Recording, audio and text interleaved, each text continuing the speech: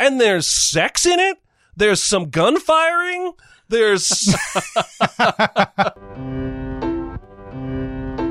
Welcome to Sincast, presented by CinemaSins.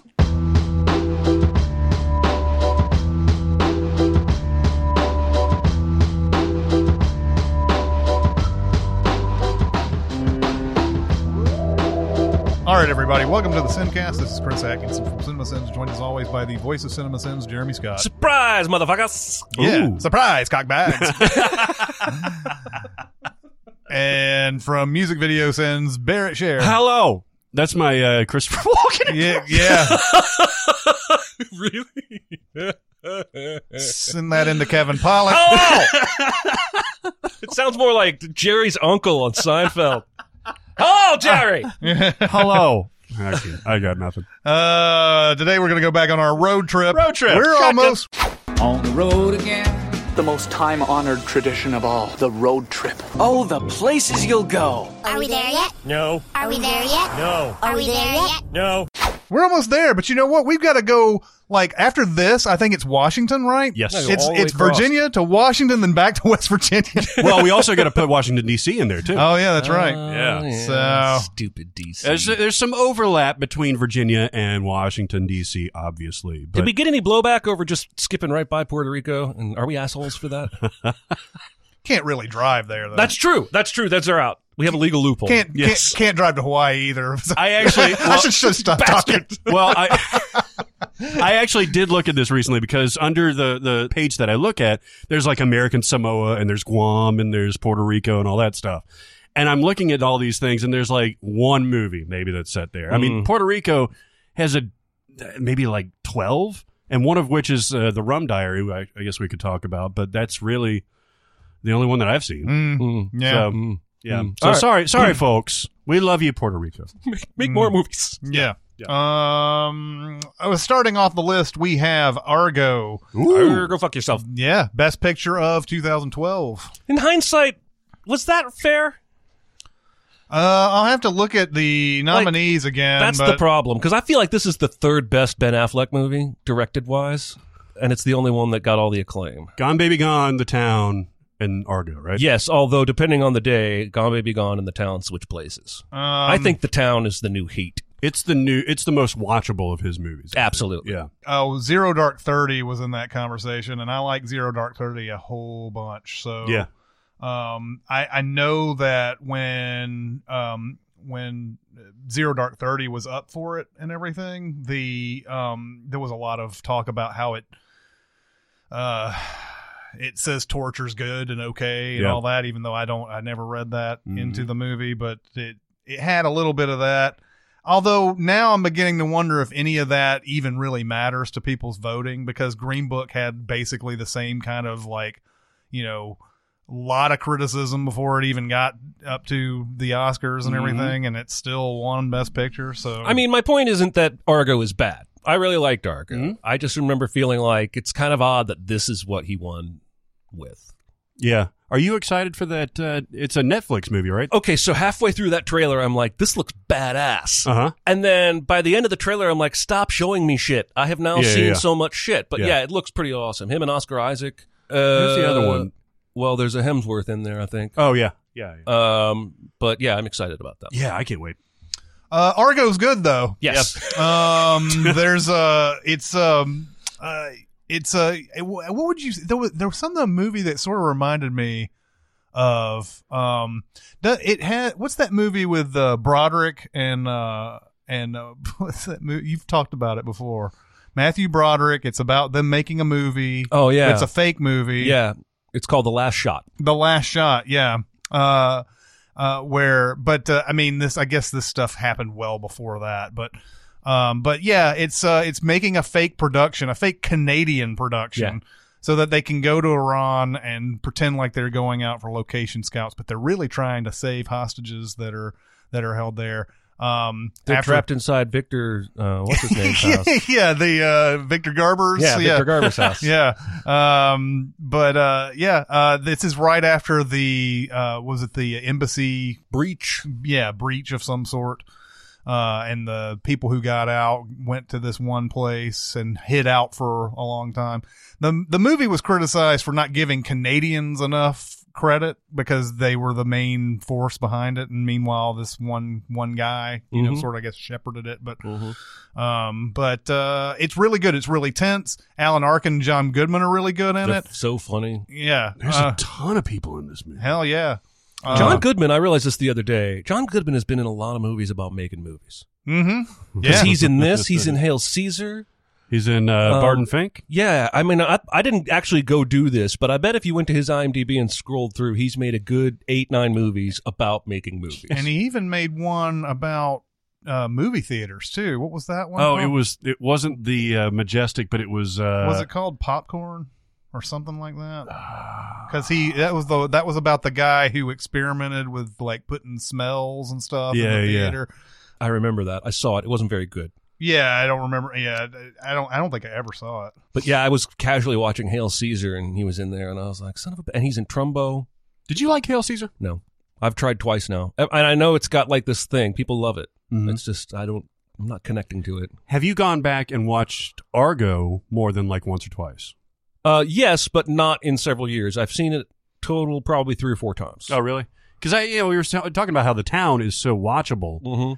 Argo's fine, but it's not like something that I got to put that on. It's on the channel. It's starting right now. I really have to watch that. I have to do that with the town. I don't know how to explain it, but it loses on repeat viewings the tension at the end. Yes, it does. Especially when you know it's all movie tension. And in real life, none of that shit at the airport happened.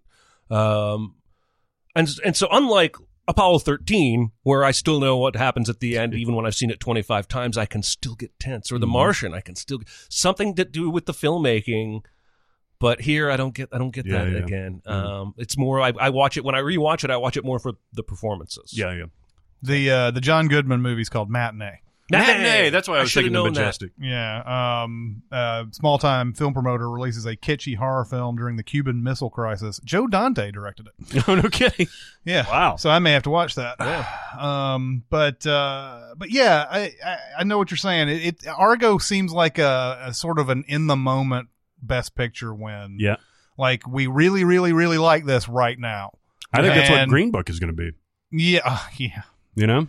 I don't need. Yeah. I think that's exactly right. And I don't know why these assembled artists can't like sit there and go, do we still think Argo is a great movie 10 years from now? And honestly, and Argo is good. Don't get me wrong. We're not saying it's bad or anything. It's just that Best Picture. Yeah. You go and look down the line and you look at some of these that have won Best Picture, and just like. None of these have lasting power. A lot of these don't have lasting power. Yeah, I mean, you could say the same for, and I don't want to like call out Moonlight, but like, is that really what you're going to remember from that year? Are you really going to remember Shape of Water as being the best of last year? It's been a weird run recently. You know what I mean? Yeah, I think I'm wrong. I don't think John Goodman's in Hail Caesar. There's so many people in there. Yeah. I believed you. Yeah, I mean, he's in so many Coen Brothers movies too. But anyway, it still stands. He's in a lot of those. Yes, he's in a lot of those type of movies. But on to Arlington Road. Now go ahead. No, you go ahead. This is a movie that time forgot, right? Yeah. I mean, did you ever hear anybody? I think the only person I've heard mention this movie in the last 10 years was Jonathan. Yeah, I never hear anybody. I've seen it probably 3 or 4 times. Yeah, and I think it's good. I do too. I think it's a little campy, maybe 10% campy. Yeah. Mostly Tim Robbins. But it doesn't end the way you expect. It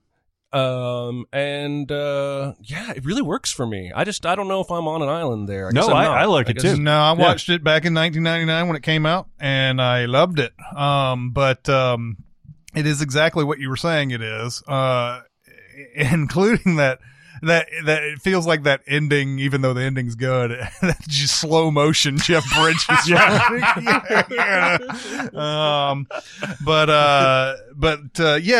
So it sets up that Jeff Bridges and suspects that his neighbors might be up to something, but he doesn't know quite what.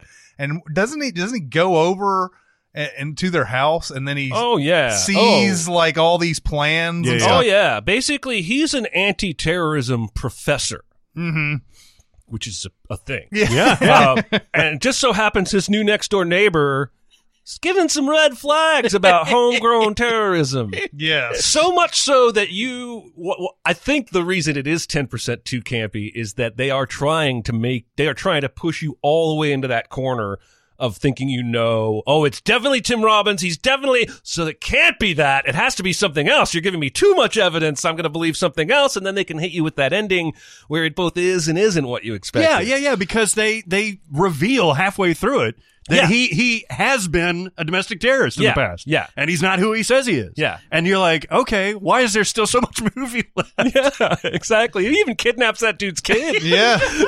He takes him away to some camping trip and just never brings him back. And it's an odd coupling too. Tim Robbins and Joan Cusack. I know, right? Yeah, I mean, and I know that Robbins and Cusack, John Cusack especially, have this long running. Like if you were to look up their collaborations, IMDb, there's probably more than 10. Wow. Oh, but then you have Joan Cusack. Yeah, I bet there is. Oh yeah. Wow. Tim Robbins and John Cusack have been in the same movie at least that I can think of right now 5 times. But I bet it's been 10. I can't wait to look this up. Yeah. The only thing I can call to mind right now is High Fidelity. Yeah. And I think Cradle Will Rock is another one. Oh yeah, that's right.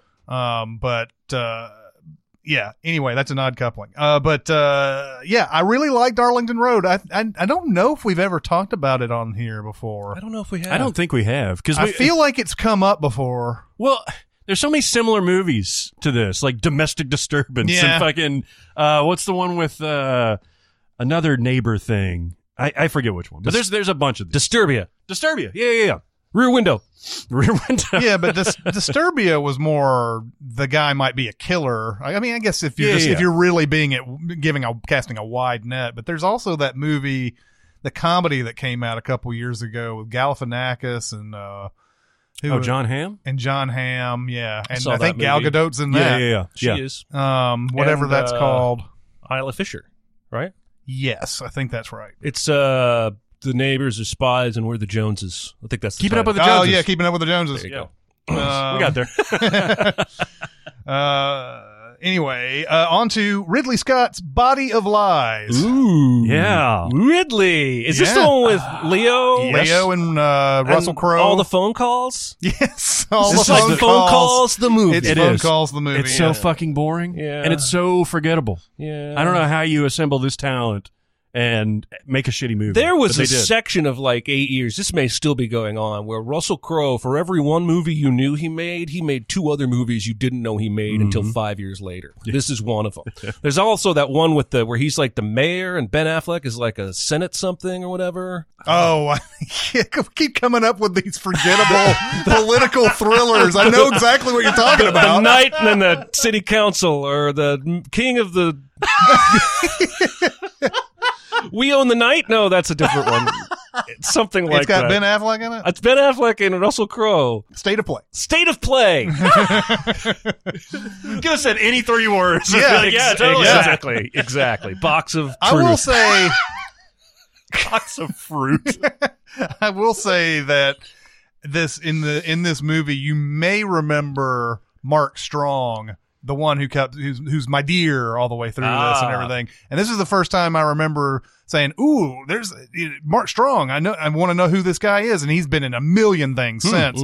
But I think he steals this movie. Mark Strong does. Interesting. I don't remember a thing about it. Yeah, for some reason I remember him more than anything, and the phone calls. I do remember. Also, what a terrible Body of Lies. Absolutely has to be a nudity-riddled Skinamax film from the 90s. Yeah. I don't know how there's no Madonna wax pouring in this movie. I know. And Willem Dafoe, Right. God, he's been in a lot of creepy sex. That was Yeah. Body of Evidence. Body of Evidence. Yes, it was. Then there is, we'll just let Jeremy run with this one. Uh-oh. The Bourne Identity. Oh, baby. What is this? I guess just the CIA stuff? Yeah, is just the in CIA Langley? stuff. Yep. All right. But I So mean, the that's rest of it's- a significant chunk of the movie. You know, as I go on, I have for years said that Ultimatum was the best / my favorite, and then Supremacy, and then Identity. Then, of course, the one they made with Renner I like more than most, but it's not great. And then the one Jason Bourne, they made with Matt Damon, let's forget about that altogether. But as time goes on, I do think as a standalone film, Identity is ultimately the best one. Hold on, you did Ultimatum #1? Yeah. That Waterloo Station train scene, that scene alone, I think vaults it over all the other ones. Ultimatum's the third one, right? Yeah. And then Supremacy, and then Identity. That's how I have Interesting. long ranked them. But Wow. what I'm saying now is that you really don't, Supremacy and Ultimatum really only work because of their connection. They're all continuation, but they're very, very tied to those previous. Whereas the first one has a clear beginning, middle, and end. Yeah. You can get in, get out. Matt Damon still looks like he's in his 20s because he probably is. And Doug Liman has a different style than Greengrass. Greengrass. And I like Greengrass's style on the other two, but anyway, I've come to start appreciating Identity a little more than I did agree in the with you. past. I think that's my favorite by And far. Chris Cooper is chewing it up, and I don't know. Bourne Supremacy is probably still my favorite, but Bourne Identity is one of those great success stories. It did decently at the box office. It wasn't a huge hit, I don't believe. But it was at the time theater rentals were a big thing. Bourne Identity was #1 for a really long time, or it sold so many copies on when it first came out. One of those measurements. And that's where they decided we're going to make a whole franchise out of this thing. And then, when you go back to Bourne Identity, you're like, oh, wow, this is a lot better than I remember it being when I first watched it. It's just that type of movie. It has so many sequences. Now, all the Bourne movies do this, but this one has the most sequences of Bourne silently trying to figure shit out. Yeah. Whereas there's more dialogue and more overt. This is what he's doing. This is what he's thinking. The first one, there's so much silence. It is. And there's not all that baggage. Like, you have to know, by Ultimatum, you have to know Treadstone, you have to know the other evil white guy, and like Joan They keep Allen. and all that piling stuff. evil white guys. There's so many. so many. Like every new movie that introduces a new actor, you're like, oh yeah, that dude's behind some fucking Treadstone. Yep. He's white. He has to. He's old. Yeah, so Identity is the most, like, I don't know. Like I said, the least amount of baggage. So you can just watch it as a standalone movie and appreciate it like that without having to go back and all the knowledge and all that stuff. Yeah. Then we have the follow-up for Richard Kelly for actually, I guess this was after Southland Tales, but he Donnie Darko. What's the thing about that? The Box. Oh, no. This movie is not good. I love the premise of it, though. Me too. Frank Langella comes in and tells Cameron Diaz, and who else is in this? Actually, James Marsden. it's only 95% of Frank Langella. It's only 95%. He's not all there. It's James Marsden is the James the other guy. Marsden, that's right. And he comes in and he says, if you press this button in this, or is it a button in the box? Mm-hmm. You press the button in the box, then someone dies, but you get extreme wealth or something. $1 million. Yeah, $1 million. And so the whole thing is about the sort of the conundrum of not whether or not to press the button. Isn't this a Twilight Zone episode and not a movie? It was a Twilight. It was originally a Twilight Zone, either episode or like a spec script or something like that had been. It just passed feels around. like an idea that's not expandable to feature length. It's not. And Chris mentioned that it's about like the conundrum and everything, but it's only, if memory serves, like 45 minutes in before she presses the button. I don't even think it's that long. It may be less than that. I She feel- presses that shit, and then you're like, "What? Why do I need extra movie again?" After this, Yeah. Yeah. And I guess the thing is too, is you don't know who it is that dies. There's 1 million people who die in a day and you don't know them. So what's another person? Right. The thing that I mainly remember about this movie is how many times they give you the period of time that they're in. Like, there's the Watergate scandals going on. There's all the clothes. There's the let's go watch F Troop. There's all this bullshit. And I watched it with a guy at a movie theater, and we kept going. God, this movie's really like ramming that 1974 down our throats, aren't they? They're just like, and then like, a week later, I think I texted that guy and I said, don't forget the box is set in 1974. And then like a year later, I texted him and I just randomly gave him that text. Wow. But yeah, that's a movie that has a great premise, but no payoff whatsoever. Yeah. I guess Richard Kelly just blew his wad on Donnie Darko. Because has he even, I think he may have done like some TV after this, but like, has he done a feature that you know of since this? Nothing that, I mean, he's done other features. I think he's done at least one, or he's done another one that, feature films. No, this is the last one, at least, for feature films. yeah, it's the last one, but let's see. He's got upcoming projects though. Yeah. I mean, I hope he can, get his shit back together because Donnie Darko's awesome and the box is not. Yeah. Right, but still, we're talking about if this guy was a baseball player, he'd be batting 333. Mhm. After the 3 at bats. Right. Yeah. Oh, he didn't direct Domino. He wrote Domino, Yeah. which I think is kind of watchable. That's another Ridley movie, right? That's a Tony Scott movie. Yeah. okay. That's a weird combo, man. It is. Richard Kelly, Tony Scott. Tony Scott's at his full on like worst tendencies in that movie. Yeah. I can still watch it though. Yeah. Yeah. Oh, by the way, Donnie Darko is on our list. I'll skip over one to get to Donnie Darko as well. Donnie Darko, despite the fact that it's got a strange and maybe doesn't make any sense kind of ending, the movie's great. Yeah. Like we can talk about that ending forever. How it probably doesn't make much sense, even in a time loop. It doesn't make much sense. But I really, really love Donnie Darko. All the performances are great in this. Jake Gyllenhaal, it's early in his career. It's not like he hadn't done anything before then. Yeah, he had done October Sky just before this. And Bubble Boy. Bubble Boy. Yeah. But he's fantastic. Maggie Gyllenhaal's great.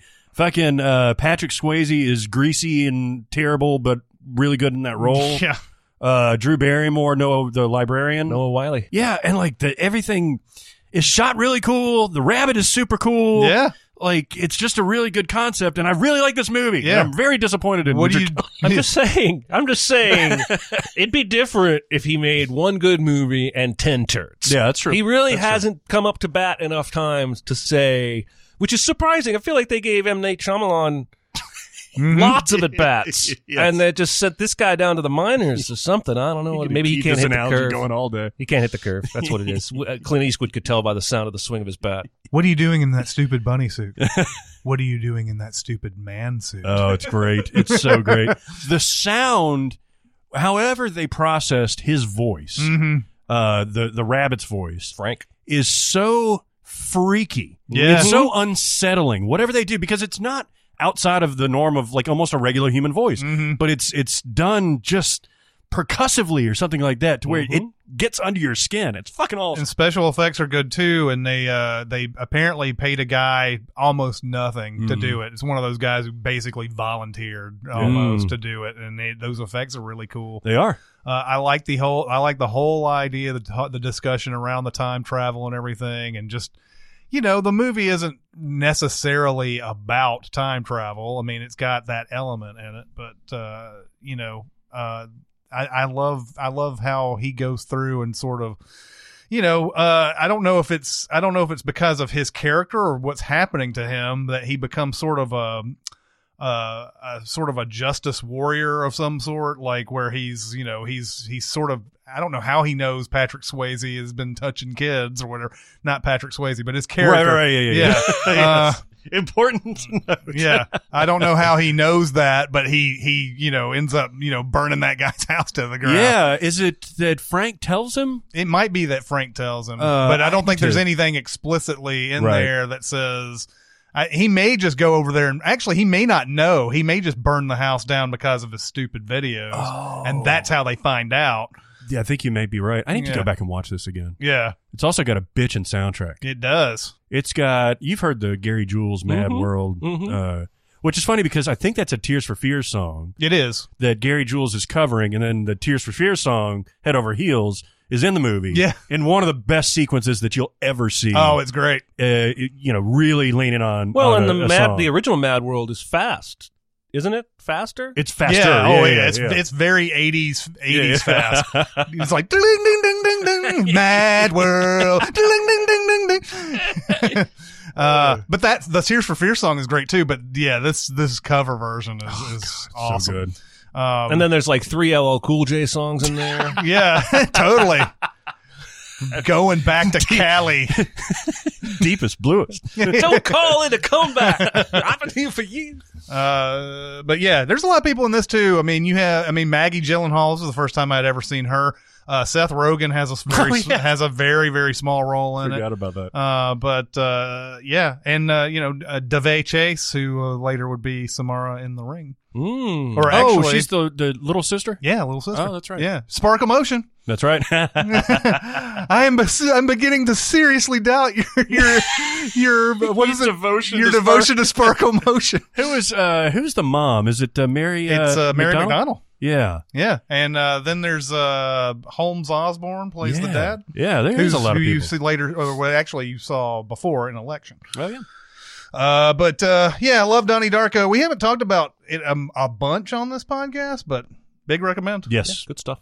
Oh, we didn't even mention Jenna Malone's in that movie. Oh no, we didn't. Oh, Jenna Malone. Yeah, she's the She's dead like the girlfriend. love interest. Yeah. Yeah. She's not dead at first. It's a whole different movie. There is a fun thing also about the Smurfs in there too, where he's like, how did the Smurfs reproduce and and all that. And apparently that whole thing that he goes through, like the creators of the Smurfs came out and said, yeah, that's what you got it right. Something like that. Great. I skipped over Die Hard 2. Die Hard 2. Yeah. The one with the airplanes. Yes, the one at the airport. It could literally be any airport. I guess at the time they made this, Dulles was one of the busiest. Yes. Like if they made this movie today, it would be Atlanta, right? Yeah. Okay. Is this a good movie? No. By no means. However, No, but I really like it. Everybody loves it though. right? However, the problem, I think you compare it to Die Hard, then you're going to say this is a piece of shit. Yeah. But when you just take it on its own, it's totally fine. Yes. It's way, way underrated when it comes down to it. But yeah, there's some just goddamn stupid shit in this. Yes, there is. We've seen this movie before, but like the part where he proves to the cops that the gun isn't the gun shooting blanks. I'm just gonna shoot this in an airport in front of a bunch of cops. I'm so confident. And everybody will realize nothing's happening. So it's the dumbest thing ever. And then when you go through a metal detector, what sets it off first? The shit in your brains or the lead in your ass? Yeah. Not to mention the final mano-a-mano fight on the wing of a plane that is taking off in the ice and snow. Yeah. Yep. Got to go out there. Some and, of the most believable shit ever. This is, even though we all like it, this is number 3 in the original Die Hard trilogy, though, right? Yeah. Quality-wise? Yeah. I'd go 1, 3, 2. Yeah. And Yeah. then I would just give the finger to the rest of them. Do we even have to pretend, like, let's just... For some reason, a lot of people love that Live Free or Die Hard, though. That's just got to be Timothy Oliphant love. I can watch it. I don't like it, but I can Or watch it. Justin Long love. You take... Kevin Smith love. Kevin Smith love. There's things to like. It just doesn't cohese. Yeah. Definitely doesn't go easy. Also, John McClane versus an E-terrorist. Yes. Not very exciting. No. A little more exciting than John McClane versus a Russian nuclear meltdown site. Yeah. Yes. God Much damn. more interesting than that. But- They really beat the shit out of this franchise. Take a look at Die Hard 2, though, and compare it to any average action movie that comes out these days. It's better than most of them. Yeah, no, I would agree with that for sure. Like if you're talking about the skyscrapers or skyscraper. Yeah.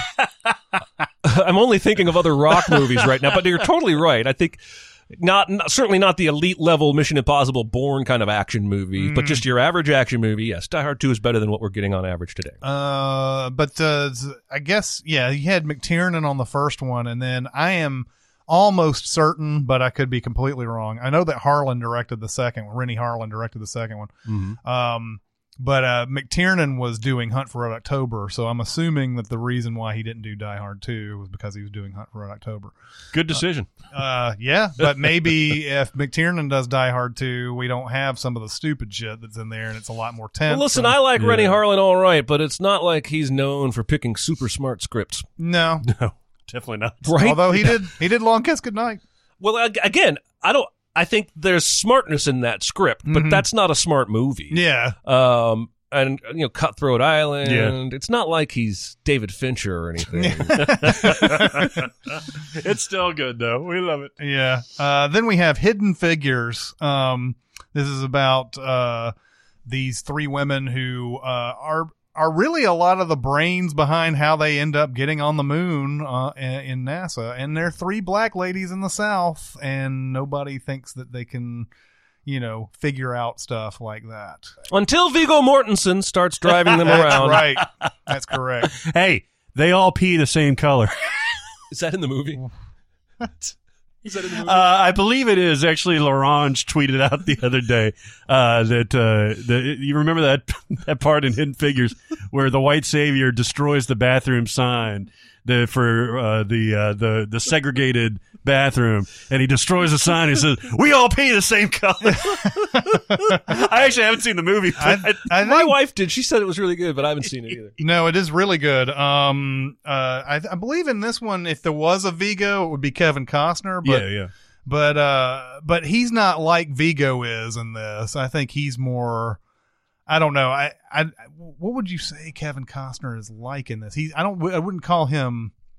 He's not like actively trying to keep them down. That's Jim Parsons' role, is basically to keep them down during this whole thing. But Kevin Costner doesn't want to do anything right away that they're asking either. You've seen this, right?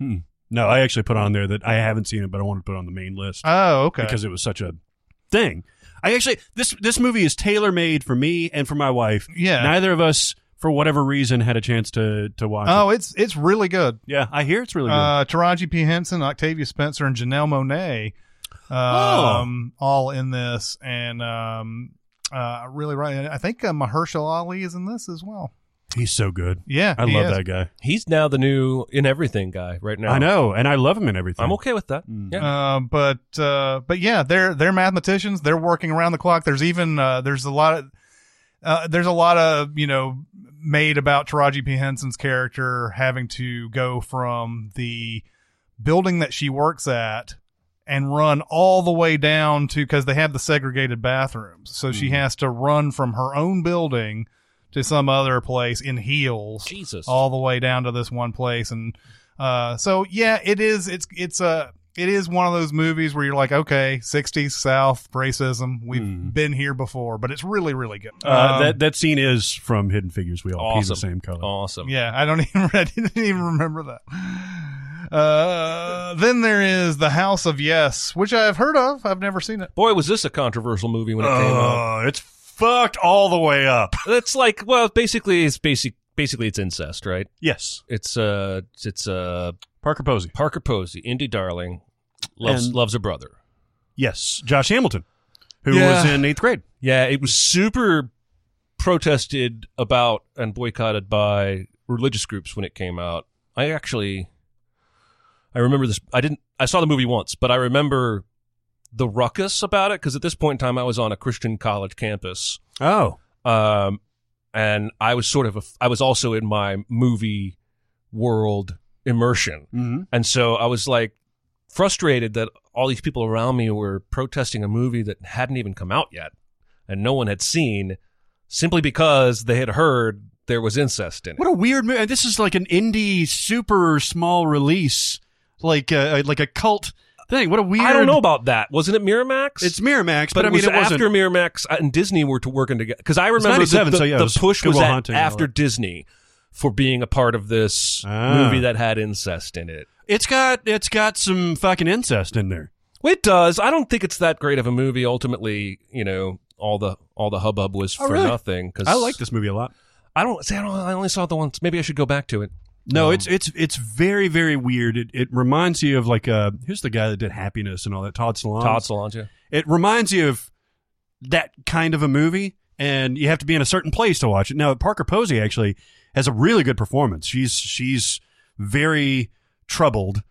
She's definitely mentally ill. She thinks she's Jackie Onassis. Yeah. And they recreate this thing of Josh Hamilton playing JFK while he's shot, and she cradles him, his dead body. Mm-hmm. And that's how they do their thing, get in the mood and all that stuff.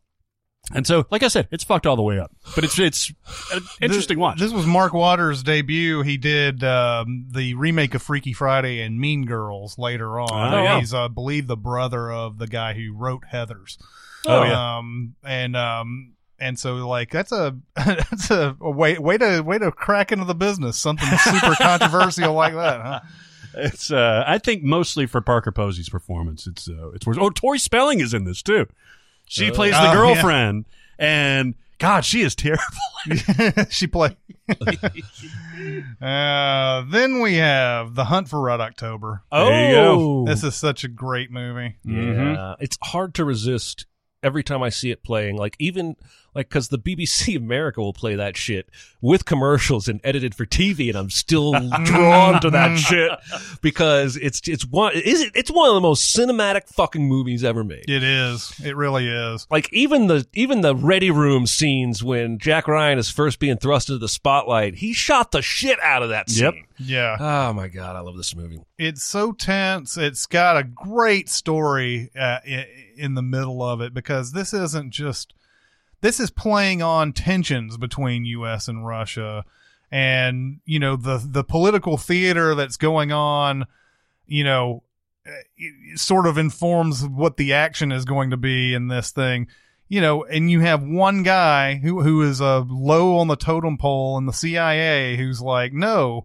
This guy who's commanding this boat, who stole a boat from Russia, is trying to get away from Russia. He's not trying to come here to attack the U.S. in some sort of crazy, move and everything. But that's not what anybody else believes. Right. And it's and you can't fault any of his superiors. No. What the movie does so well is give you just enough to know he's right. Yeah. But not so much that you can be angry at the people who don't agree with him. Because Yeah. everyone else is doing the right thing. And they're like, okay, the odds that you're right are so slim, you're going to take a helicopter, we're going to strip it down and make it a flying gas can to get you out. They're going to drop in the water, and a submarine's going to pick you up. That's the only way we're going to try and even confirm that you're right. Otherwise, it's on, and we're going to go to war. this situation will get out of control. It'll get out of control and be lucky to live through it. Yeah, the scene, I love the scene too, where he's trying to convince Scott Glenn about the defection and everything. And he's like, Ramius plans to defect. The Russians know this is why they're bringing everybody out here to come after him and blah, blah, blah. And he's like, Scott Glenn keeps on doing his stuff. Like, all right, I want all the safeties off of my missiles and all that. And he's like, he's like, come on. And Baldwin is like sweaty and he's just like trying to get, and then finally there's a point where, he gets a little bit too close and Glenn's like, he's like, all right, Captain, he asks his XO to like get Captain blah blah blah with his firearm immediately, and the XO goes, he snaps. Man, you could probably make a fun edit of Crimson Tide and this movie, and just like angry captains barking commands. Yeah. And then people from other subs from other movies responding to them. Yeah. Because like you just said that, call Captain whatever to the bridge with his sidearm or whatever, and I picture Weps from Crimson Tide walking up with his flat top. That could be our Patreon video. We could do the hunt for Crimson October. Yeah, we could. Yeah. Well, you got to throw at least one more in there. And then we'd have Das Boat, we'd have The Widowmaker, we'd have U-571. All those boat movies would be in there. Oh, that'd be great. And that last one that Gerard Butler was in, that whatever that was. It wasn't the Widowmaker. It was the Hunter Killer. Hunter Killer. Yeah. Throw that in I there. swear to God, Gerard Butler's fucking with me. He is. He just, every other movie he makes is batshit insane. You're gonna watch this, aren't you? As soon as Hunter it comes Killer? out? Yeah. Well, yeah, but I'm not going to go out of my way. I've got the Blu-ray. Yeah, we've talked about Hunt for Red October before. Huge recommend. Watch that movie if you haven't. Then we have The Incredible Hulk. Yeah. Oh boy. This was the Edward Norton one. That's right. I think Louis Leterrier was Yeah. Louis Leterrier Yes. directed this. He makes great water. Yeah, he does.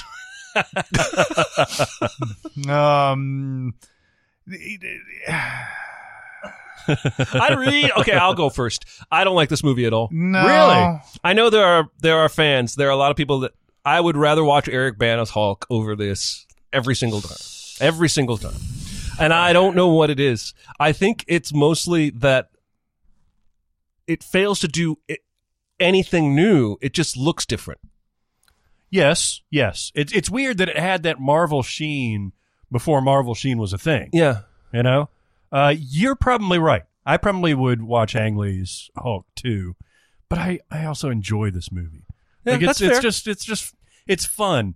Now It's Tim Roth, isn't Tim it? Roth, yes, it's Tim Roth doing Planet of the Apes, basically. Yeah. in That Hulk can form. that can be fun. And and one of the many of the same versus same battles at the end, and those things just are boring to me. Yep. And there's also, not that this is a big flaw for the movie or anything, but I thought it was weird that they made his Hulk trigger mechanism like just getting too excited. Yeah, there's pulse rate, right? Yeah, so there's the scene where he's like about to have sex with Liv Tyler, and it's like, I can't get too excited. And I'm like, wasn't the whole thing tied to your anger? That's what I thought. You know, like since when? Because you feel joy. That I thought that was like, I think we even put that in the Sims video. Like, what does that say about this character that he turns into a big green monster if he has sex with a girl? Yeah, if he gets horny even. Well, hey, this sticks out like a sore thumb in the MCU, right? Because, they've recast Rhodey, but he is nowhere near as big of a character as Hulk, right? So, like, watching this as part of the MCU, which it is just, it's weird. Yeah. The problem is that they put that stupid stinger on the end, and now they can't say it's not part of the MCU. That's really the only thing keeping them from. Like, I saw a headline the other day that said all 55 Marvel movies ranked, and I was like, "Fuck me! I forget about how many non-MCU Marvel movies there are out there." Yeah. So this could have just been another, non-MCU Marvel movie out there, and then they did that thing of bringing back the General in Civil War. Yeah. To even further tie this movie And to Infinity War, I think, right? yeah, he's in in there Infinity too, right? War too, and but not the girl, not Liv Tyler. Yeah, what happened to her at the end of this? I don't know. There's no Betsy anywhere in any of these. Even old brother, the scientist guy, Yeah, Tim Blake. Tim Nelson. Blake Blake Nelson. I mean, it's Well, just, they've already had some crossover between actors who were in, Tim Blake Nelson was in the non-Marvel Fantastic Four. right. None of the Fantastic Fours have been in that MCU yet, but then he's also in the Marvel-approved Incredible Hulk, and then William Hurt does play the same character. Yeah. So they have, so you have that connection, but who's the other ones? I mean, Chris Evans also obviously Right, yeah, plays. right. Yeah, that's the big one. But see, that's there's been some other ones. I think you could have. I think you could have just severed it if you hadn't had that stinger on there with Samuel L. Jackson. Yeah, Yeah. they half-assed the continuity, is all I'm saying. Like, the character's completely different. The no Betsy, it's just weird. I enjoy watching it, but it's just weird. It's a weird MCU entry. Then we have Independence Day Resurgence. Jesus. This movie is just god awful. That was the worst movie I think we saw, or the worst one I saw. It was 2016. I think it might be one of the worst of the decade. It's up there. It's one of the worst big releases anyway. I mean, it's a great. I'm trying to pinpoint why it's so terrible. I don't remember it. There's just a weird disconnect. I've always felt this way about movies that have like a 20-year gap or a big, huge gap in between them. Movies themselves, the way movies are made have changed so much that there's really no DNA of that original in that second movie. Yeah. And then the second movie, I mean, you don't have anything that just, there's no real good, there's nothing good about it. There's like, they they try to just get all the characters back in, and they're trying to get. It's just a loud, terrible action movie. It is. You can tell that it was made for the money. You know. And did it make it didn't. I think it barely made $100 million here, and then it maybe worldwide it made 3 somewhere around there. Worldwide grossed $817 million. So it made worldwide. 817 worldwide. It made 100 here though, right? Like 100. I'm trying to get to 103 million in the United States. That's insane. And they left it with this idea that it was going to be a big franchise too. And who's to say? I mean, I guess. Seriously, 817 million. Why don't they make more? Yeah. Just try harder. Harder. Yeah, they were awful. And then it was weird too to see Mae Whitman's daughter character from the first one being played by the girl from It Follows. Yeah. It would be interesting to sort of. We've done a Sins video on it, but it would be kind of fun to kind of break down why so many different things about it don't connect. Yeah. And everything. And a lot of it's the effects are bad, the action's terrible, like all the things that should be good about a movie like this. It's awful. The Interview. Oh Jesus. Yeah, so obviously it's set in North Korea for most of it, but it's the CIA. It's who's the woman that is it? Lizzie Kaplan's in Lizzie it. Kaplan is the CIA. Yeah, this is Seth Rogen, James Franco, and it was one of the Sony hack type of things where like Korea apparently got a hold of this, and I think this has been either disproven or at least people don't believe it anymore. That's the reason why we started getting threats from Korea about this movie if it got released. Oh, yeah. I don't know.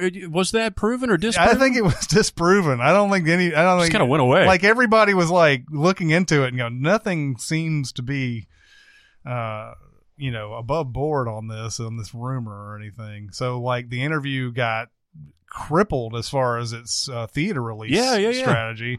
And it eventually did come out, and I saw it at the Belcourt here. Mm-hmm. And it came with a little, a thing at the beginning where Seth Rogen is like, "Oh, you are goddamn American heroes for coming out and watching this movie." Did you like it? I did. I thought it was funny. I like this movie. I think it's very funny. I haven't seen it. It's got, it is intentionally goofy. Mm-hmm. It's intentionally, it's very much like Pineapple Express, like unexpectedly violent. Yeah. Especially with Seth Rogen. Doesn't he lose like half of his fingers or something like that at the end? I don't remember. It's, but there's something charming about it. Yeah. They're being sent in to interview, Kim Jong-un, who Randall Park plays. And this is the first time I'd ever saw Randall Park. I guess I can't. Is there a secret? What are they doing? They're trying to poison. They're trying to kill him. They're poisoning him. Mm-hmm. Okay, all right. But yeah, and the James Franco is really. This is like one of his funniest. Oh, he's hilarious in this. So funny in this. Yeah. And Seth Rogen's great. I love Lizzie Kaplan. He becomes friendly with Kim Jong-un. Yeah. It's set up really well. You haven't seen it yet? No. It's set up really well to where like they're showing you all the facades. So he's like driving around Pyongyang and everything, and they're like the happy kids. And the he keeps showing him the Korea that he's been propagandizing. Right. Like the grocery stores are always filled with stuff and everything, and then they sort of have to slowly find out, no, this is all set up and everything. But it is funny. Yeah. I do remember the James Franco scene where Kim Jong-un takes him out to play basketball, and he's starting to think he's a regular dude, and he says like he doesn't pee or poop because he metabolizes perfectly, and so he asks, he's like, "Do you never pee or poop?" And he's like, "No." There's an interview with Eminem at the beginning of this, where he gets Eminem to admit that he's gay. It's funny. Yeah, this movie's funny. Then we have Lassie, 1994 version of Lassie. That's right. I saw this movie. Mm-hmm. I don't remember anything about it, but I'm assuming that Lassie saves the day. Yes, he does. Or she does. He, she, what is it? Lassie's a girl, you dumbass. Is a girl, right? Hmm. Yeah. Yes. I mean, it may have been played by a boy, but the character was a girl. Yeah. It's like in Grosse Point Blank where he says, John Cusack says he's got a cat, and Minnie Driver asks if it's a boy or a girl, and he's like, I don't know. I respect its privacy. Yeah. I saw the Captain Marvel thing. They did like a live YouTube broadcast of the cat, where the cat was like on a table, and every now and then, like Samuel Jackson would come in and talk to the cat and pet him, and Brie Larson would come in. And I'm like, you people know there was probably like a dozen cats in that movie, right? Mm-hmm. There's not one cat. There's not the cat from Captain Marvel. Yeah. That's not how it works. Although I don't know how true that is. There've been a few movies I've seen where those animals are credited, and usually it's just one. But you're right. I think that they do that a lot. I think it's more common for multiple animals to play one animal character than for one animal to play. Again, a lot of it depends on screen time. If it's only one scene, it's very likely it's just one animal. But I think I read the one from the Ben Stiller, Robert De Niro comedy series, I'm Getting Married to the CIA. Oh, Meet the Parents. That cat was played by multiple cats. Oh, yeah. Jenks. Mr. Jinxie. That's right. Anyway, moving on. But I don't remember much about it. It's not very good. It is interesting that Lorne Michaels produced this. Yeah. It is, that's all it is. It's a very straightforward Lassie thing. I like Lassie. Lassie's okay. Yeah. All right. Then there's Lincoln. Yeah, Steven man. Spielberg's Lincoln. Basically, same exact movie as Lassie. Yeah. When it comes down to it. Where do we stand with this movie? I'm ultimately frustrated by it. Daniel Day-Lewis is fantastic. Yes. The stuff about the vote, I think, is great. All the stuff with Mrs. Lincoln feels like a different movie. Yes. Or part of a different movie. And then I've said this before, but I'm really frustrated that he goes to the assassination at the end as though he feels you can't tell a story about Lincoln without reminding everybody. He got shot! That one time, he got shot! And when that movie's not about the assassination at all. The movie's about... Anyway, frustrates me. Made some weird choices, but there's some Spielberg flair, and Daniel Day-Lewis is great. Yep. Yeah, that's the way I come down on this. Like I liked it, but it's not great in my mind. No, it does have a ton of people in it. It does. It's Daniel Day-Lewis, Sally Field, Joseph Gordon-Levitt, of course, Elizabeth Marvel, Adam Driver, Jared Harris. Yeah, Adam Driver's at the very beginning, I believe. James Spader. Right. James Spader, Lucas Haas, David Oyelowo. Yellowo. Dane DeHaan. Tommy Lee. Of course, Dane DeHaan. David Strathairn, Bruce McGill. I mean, like everybody. Yep. Lee Pace. Matthew McConaughey, Anthony Hopkins. Jaimon Honsu. Hal Holbrook. Yeah. Tim Blake Nelson. Yeah. John Hawkes. Just every fucking person. Jackie Earle Haley. Gregory Itzin from 24. It just never ends. I know. It's a good cast. It is a good cast. But yeah, you're right. I mean, it's an underwhelming movie. It's got all that working for it. I was going to say it's underwhelming. That what's that Dracula movie that Coppola made? That had a great cast too. Francis true. Yes, Bram Stoker's Dracula. He also had Canoe in his Yeah. British accent. Then we have MacGruber. Oh There shit! you go. This is like the least Virginia ever. It's CIA, right? Barely for like a couple scenes. Isn't that Ryan Phillippe is a CIA guy? Yeah, and Powers Booth. I fucking love this movie. I'm so not tired of it. I almost tweeted out last night because Haas Bender is the first henchman that comes to kill him, the guy that shoots up the truck that MacGruber's in. MacGruber kills him and he gets out of the truck and turns to Ryan Phillippe and goes, Haas Bender, dead at the age of who the fuck cares? It's endlessly quotable to me. I don't blame you if you never go back to it and just consistently look down at me. But I think if you went back to it, you would find a little more to like than you used to. Sure, If not as much as I have had two people now watch it because of me talking about it, and they've both said they loved it. That's not evidence or anything. It's just, anecdotally throwing that in your direction. I think it's way funnier than it got credit for because I think we were expecting a different movie. Now there's serious talk about the series coming back, and Will Forte said, it won't be suitable for network television. Nice. So I'm imagining. Nor should it be. Well, no, but he's going to keep that sort of R-rated flair, which comes in both the language and like the violence, because he'll just be making jokes. Then he'll literally rip out someone's throat and the blood will spurt everywhere. I'm telling you, man, you got to be able to take the governor off just in case you want to use it. That's what my frustration with, as much as I love Happy Death Day, is that make it R and take it a little bit crazier, directions, and you'll make a 20% better movie, even though that's a really good movie already. Yeah. Yeah. Then we have Major Payne, Damon Wayans. I love this movie. Oh, you do? What? What? I love it. Okay. Explain. Okay. It takes a leap. Because Wayans is doing a voice here. He's doing a thing. Yes. And if you can swallow that and jump into it like it's just a really long, absurdist SNL sketch, I think it's funny as hell. Really? Okay. It's been a while. The reason I think this is in college, I had a roommate named Brian. And Brian had an infectious laugh. You probably know somebody like this. He's the kind of person that could make you like a movie you didn't like just because of how much he's enjoying it when you see him watching. Right. Because he would would always laugh like this. This is the guy that introduced me to The Simpsons, because he was laughing like that at The Simpsons. I had gone to college having never seen The Simpsons because I was sheltered. And he loved this movie. And he put it on one day, and he just he all the way through it. And by the time it was done, I was like, I was buying that accent. That Wayans, what I'm doing? You all strip. I just love it. It's not good. It's probably, if you look at Rotten Tomatoes, it's probably got like a 28. I would guess. It's low, but I love it. I like it. There were a lot of these like military comedy movies coming out in this era for some reason. And Renaissance Man. Renaissance Man was one.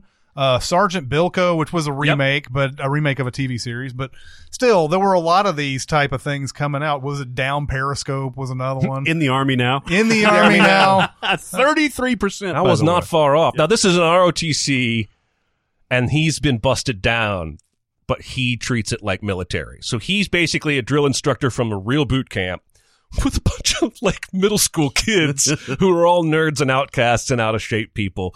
And he just expects the impossible from them, and he's really mean to them when they don't. I don't know, man. Give it 15 minutes at least and see. Because if you can buy in at that point, you could enjoy it. The last time I saw this, I was 17. So yeah, I was around there. I don't remember any. I remember the voice you're talking about because Damon Wayans used to kind of do that type of thing on In Living Color as well. But I don't remember anything about this movie. I can't defend it. But I like it. Hey, man. All right, guys. It's time to talk about Mubi again. Yes! Yay! Yep. So what have you seen lately, Barrett? I am so excited for this Mubi ad right now because there's 2 movies on Mubi right now. Should be on there for a while, from Abel Ferrara. All right. This is the guy who did Bad Lieutenant and a bunch of other things. One of them is called 444, The Last Day on Earth. And that's an interesting movie. It's about like the coming apocalypse and everything. It's Willem Dafoe and a woman. And they're basically, they're spending the last night of existence together. The other one that's on there right now is a 1990 movie starring Christopher Walken called King of New York. Yep. I had seen this movie before. I have too. Long time ago. And I remember liking it, right? I went back and watched it again. This movie's fucking great. Yeah. This movie is fucking awesome. First of all, let me tell you who's in it. It's not only Christopher Walken, Lawrence Fishburne, David Caruso, Victor Argo, Wesley Snipes, Steve Buscemi, John Turturro, Paul Calderon, Giancarlo Esposito, Jesus. Wow. Harold Perrineau from Lost is like a bit part in this. Yeah. Everybody's in this fucking movie. That's awesome. But it is so bonkers. I remembered it for whatever reason as being a muted Christopher Walken performance, as being kind of like just kind of businesslike and not as eccentric. He's batshit insane in this movie from the very beginning. The first scene that he actually has lines. It's the most unusual performance that you've ever seen. It's akin to Harvey Keitel in Bad Lieutenant. Like it's just it's bonkers. It's out there. But this movie, man, it has everything that you want. It's got like hard, gritty New York stuff. It's got, mafia stuff. It's got criminal stuff. It's got drug stuff. It's got, it's a delight. Yeah. And all right. you should sign up for Mubi right now. just to watch this movie, even if you can find it somewhere else. I may have to cancel it and then start up a new membership so that I can watch this again. Well, I mean, think about this. Like, okay, so let's pump the brakes for a second. People, our fans of this podcast, seem to like our recommendations. A lot of the feedback I get personally on Twitter is, just watch this movie because CinemaSins gave us such a recommendation, and I loved it. Right? So if you're the kind of person that likes our recommendations and likes taking a dive, here's a chance to do it for free. Yeah. We're not going to steer you wrong, man. For free. This is what Mubi is often offering CinemaSins fans is a free month, which is up to 60 different films. And if you want to jump in there with Barrett and check this movie out, you can do it without spending a dime. So awesome. Yeah. Have you seen anything recently? I saw The Blue Room, which is directed by Matthew Amalric, who you have seen, but he's an actor who's been in I looked at him, he's got 110 credits. You have seen him before. If I showed you a picture of him, you'd say, "Oh yeah, I've seen this dude." He's in Munich. Oh. He's in Munich. He's in the Grand Budapest Hotel, Diving Bell and the Butterfly, Quantum of Solace. He's in a lot of these things. But he directed and stars in this movie about having an affair with this woman who runs a pharmacy with her husband. But we're sort of slowly learning, kind of like Pretty Little Lies, or whatever the hell was that called? Big Little Lies? Where the fucking... It's Big Little Lies. It's Big Little Lies. Pretty Little Liars and Big Little Lies. There's so many of these. It's just like You Were Never Here and all that shit. Yep. But he's being interviewed by a detective at the very beginning of this, and he's just telling the story about how he was having an affair with this woman, and you realize, there might be some people who are dead in this story. We don't know who yet. And about midway through, you find out who the principals of the who are dead and everything. But did he do it? Is he behind it? Is maybe his lover behind it? Blah blah blah. All these different things. Movie's really good. It's a different way to sort of tell these type of murder mystery type of stories, and I really liked it. So it's not connected in any way to The Green Room? It is not connected in any way to The Green Room. It's funny because Mubi actually has like Black Tide, White Sun, The Blue Room. Yeah. I wonder if that's intentional. I wonder if they're doing like Color Month. Yeah, Goya's Ghost. Yeah, exactly. All right. I wore something in Goya the other day. It really brings out your eyes. It does. Is it just me, or are we extra funny today? We're pretty extra funny. Yeah, exactly. There's a million amazing things in there. Check it out. mubi.com/CinemaSins, a full month free. I'm telling you, man, you're going to love it. You're going to find stuff that you really enjoy. You're going to find stuff that makes you think. And then you're going to find stuff that's batshit crazy like King of New York, and you're going to love it. So, sign up and let us know when you sign up because we want to hear from you. Yeah. Mm-hmm. Absolutely. Then we have Mama, the Jessica Chastain horror movie. Mama. This is objectively bad because we send this. It's Andy Muschietti who did It, and it's Nicholas Coster-Waldau. It's either Waldo or I think it's Nikolai. Nikolai Coster-Waldau. I did phoneticize it when I wrote the script. It's one of those kids see a ghost, but nobody else can see the ghost. Right? Yeah, because they're type feral. of movies.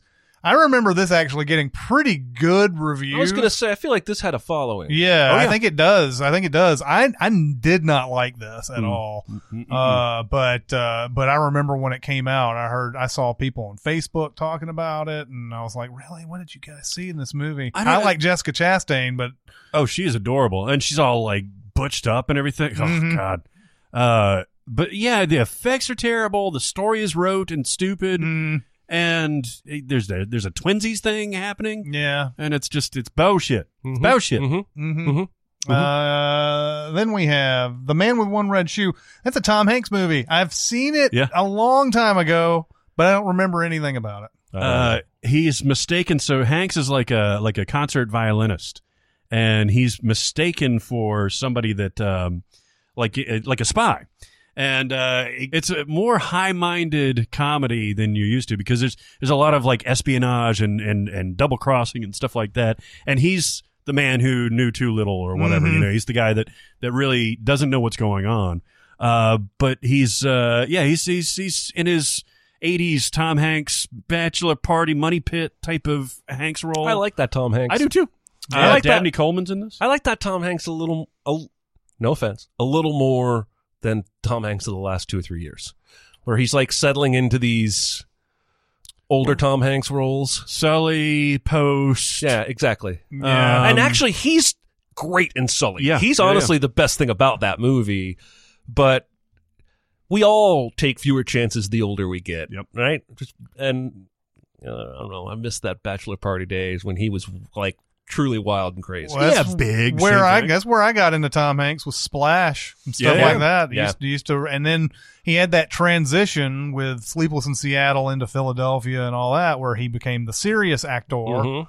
and then like sort of, I guess he just never felt like he could go back down to doing stuff like Splash and Big and all those.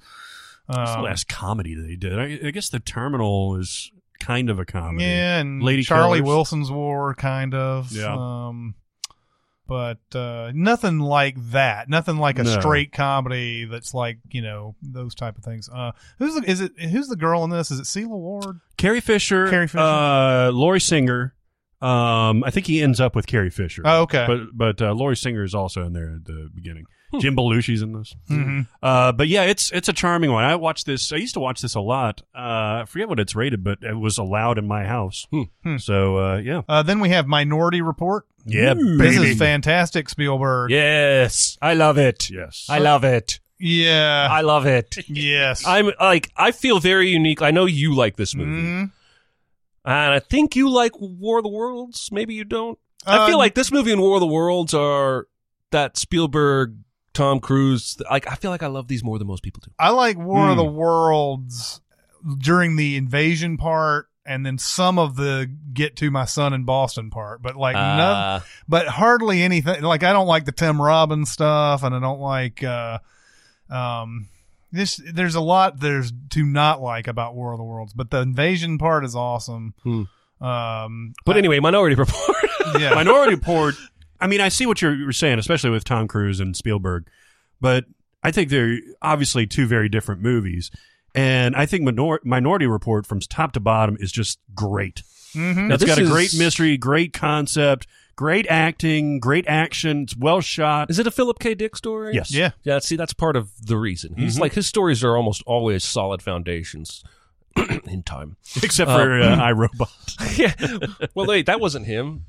That was Asimov. Oh, that's right. Yeah. There you go. There's the problem. Yeah. But yeah, no, I love Minority Report. It's got great sci-fi. It's got great gadgets. But even if you strip all of that away, it's got a really solid mystery. Yes.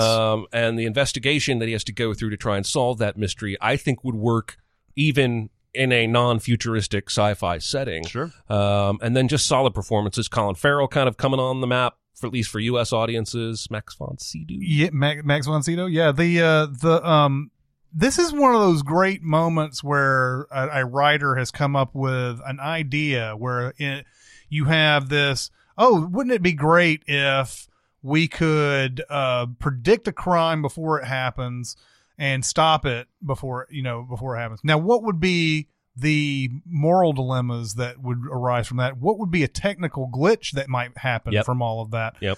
And in this case, they've set up something that is completely morally wrong, despite the way that they're the good that they're doing, because they're using 3 children who were stripped from their mom, who know how to, who are apparently, can tell the future and everything. So that's already it's way out of bounds morally. Yeah. Then there's the whole getting somebody before they actually commit the crime. We don't actually know if they would have committed the crime. I think according to the movie, it sort of explains, like, you wouldn't know for a fact that they would. It just tells you that there's a future broiling where they are or whatever. So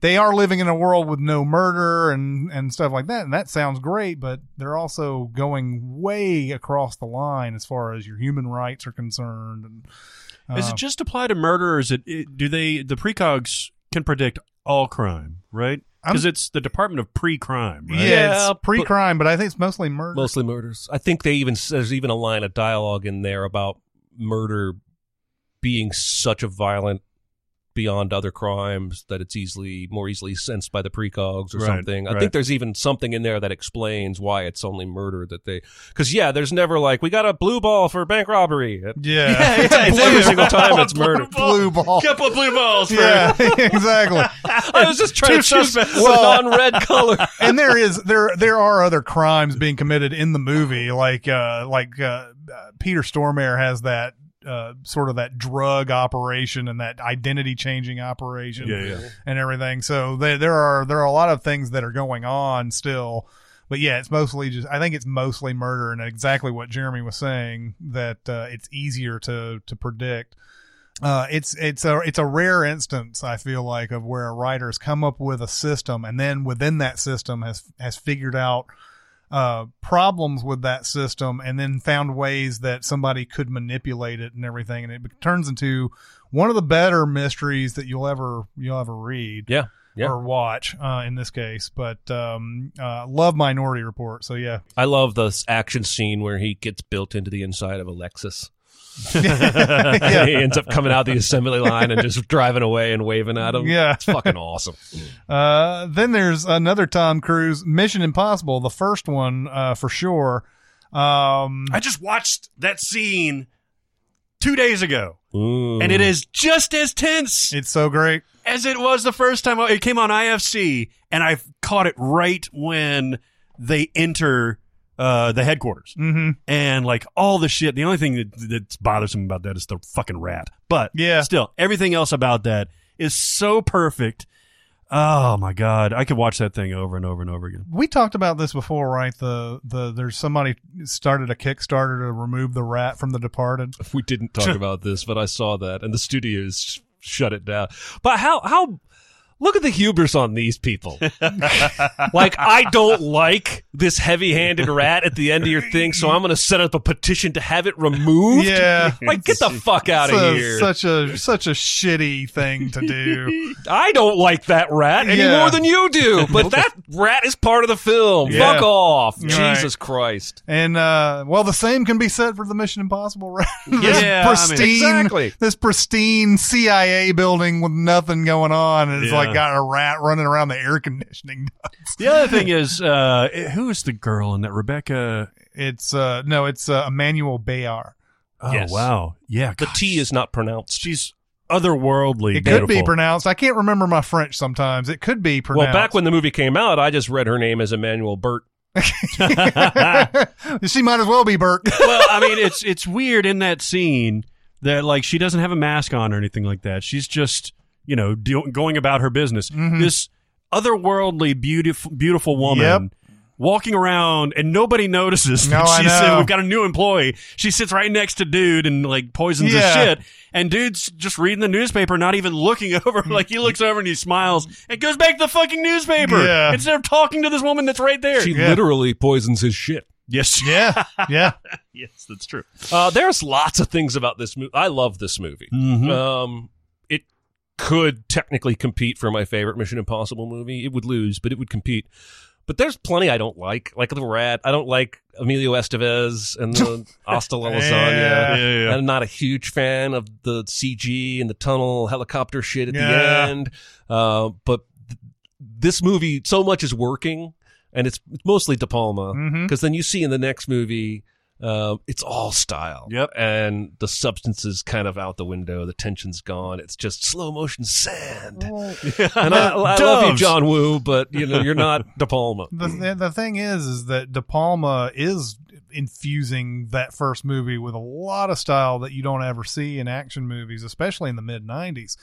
But makes it so that it's not the only thing, or it puts it above the substance of everything.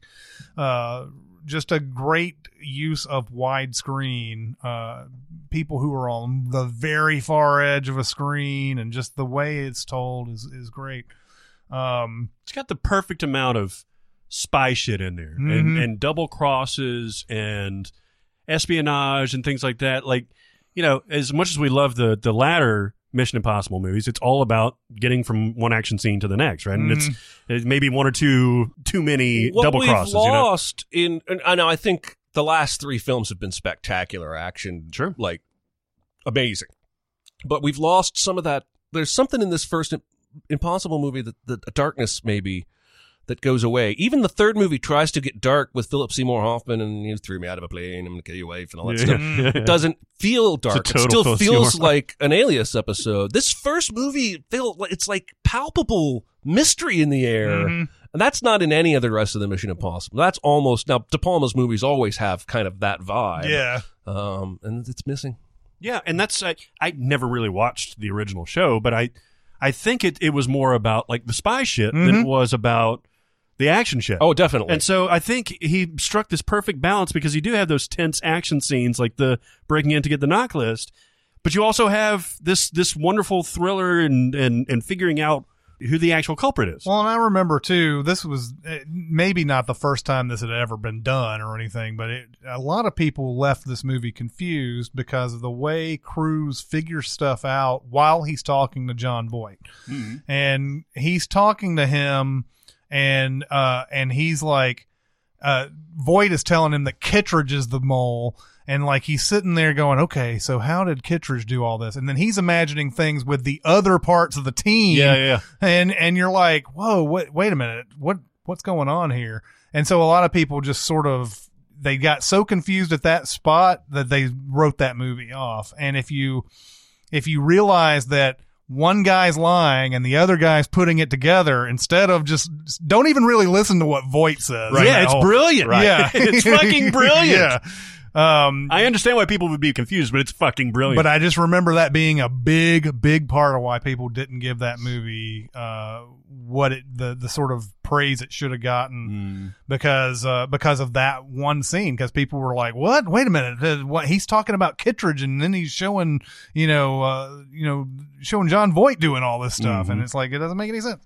But yeah, I love Mission Impossible a lot too, and I would put it up there as well. It would hurt me to make this the 4th best Mission Impossible movie. Yeah. I'd just like to put it I'd like to be able to shuffle them around. Yeah, me too. And that my ranking changes day by day. By the way, Chris's miming of shuffling them around looks a lot like tickling the balls. Yeah. Cradling a bonk. Cradling the balls. Right. Well, I do a lot of that too in my spare time. Then we have another Doug Liman movie, Mr. and Mrs. Smith. You guys hate this movie, don't you? I was just about to say this movie gets a bad rap, and I think it's kind of fun. I like this movie. Yeah, I unapologetically I like how it's shot. I like the performances. I like the storyline. I haven't seen it since it came out. I hated it. So Did I don't you really? Yeah, I don't know if I watch it again. Now I don't like Vince Vaughn. Really? Not in general in this movie. He feels completely out of place to me. You gotta have like a buddy, like arms dealer dude. I guess that's got a little bit of comic like relief. The man and woman who are both assassins or spies and adversarial but married or together. I feel like this is a variation on a theme I've seen a half a dozen times, and I almost want to see it taken somewhere I haven't. Like just go full David Fincher serious action drama with this kind of thing, and show me a Christopher Nolan version of this movie instead of the campy, fun, playful. I feel like I've seen that a bunch of times. I haven't. Well, okay, I can't say that. I haven't seen it done this way, like as a straight up action movie. And I appreciate the comic elements. I think if they weren't there, I wouldn't like this movie. But like Brad Pitt is Brad Pittiest, and Angelina Jolie, everybody's like smoldering sexy in this. And when they first find out the secrets, their respective secrets, it's a delightful scene. And then they end up fucking. Just right. That's right. Moving on then. Navy SEALs. Ooh. Which may be best known now as a punchline in a Clerks movie. Yeah. Oh, yeah. Ooh, Navy SEALs. Just because they're talking about, Randall's talking about how the people always find the most I guess the mind-numbingly derivative movies that they can come up with. And it's like, ooh, Navy SEALs. I've never seen Navy SEALs. I remember this being a big deal when I was a kid too. Yeah, I mean, it's all right. It's funny because I think this was 1990. Mm-hmm. So this was right around when Hot Shots came out. Yeah. So- Hot Shots came out the next year, I think. The next year. Wow. I got these movies confused a lot. Oh, really? Yeah, because Charlie Sheen and all that Yeah, stuff. yeah. Michael Biehn is in this, Bill Paxton, Dennis Haysbert, Joanne Wally Kilmer. Yeah, oh, yeah. It's fine.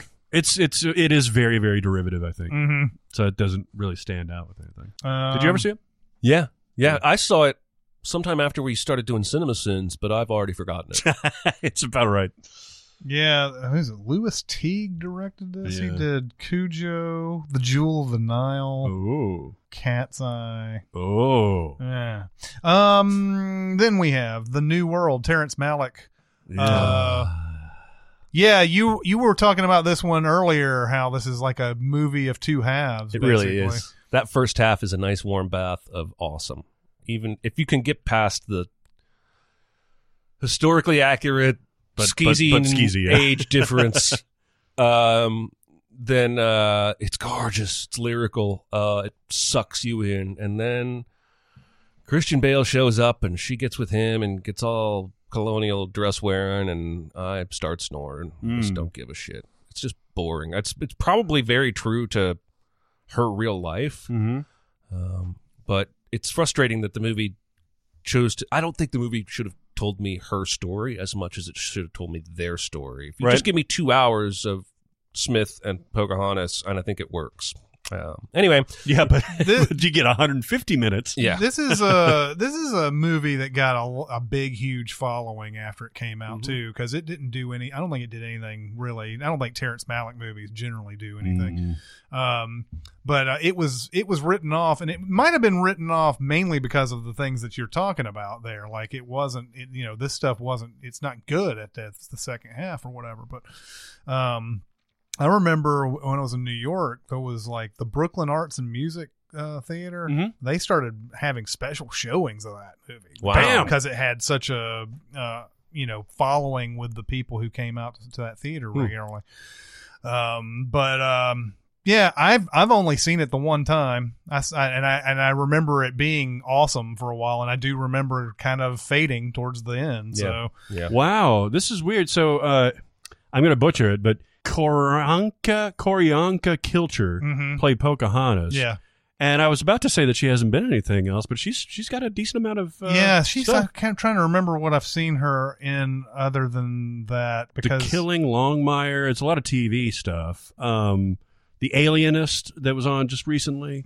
With the Fanning. yeah, yes. Yeah, so she's had a decent career so far, Yeah, but she is gorgeous. Oh yeah, she's unbelievable. Are the Fannings like the Culkins? Are there like 3 more coming up, or are we done with Dakota and Elle? I think that's it. Yeah, There's no others. you got to appreciate these Fannings. I feel like any day it's going to be like starring Amber Fanning.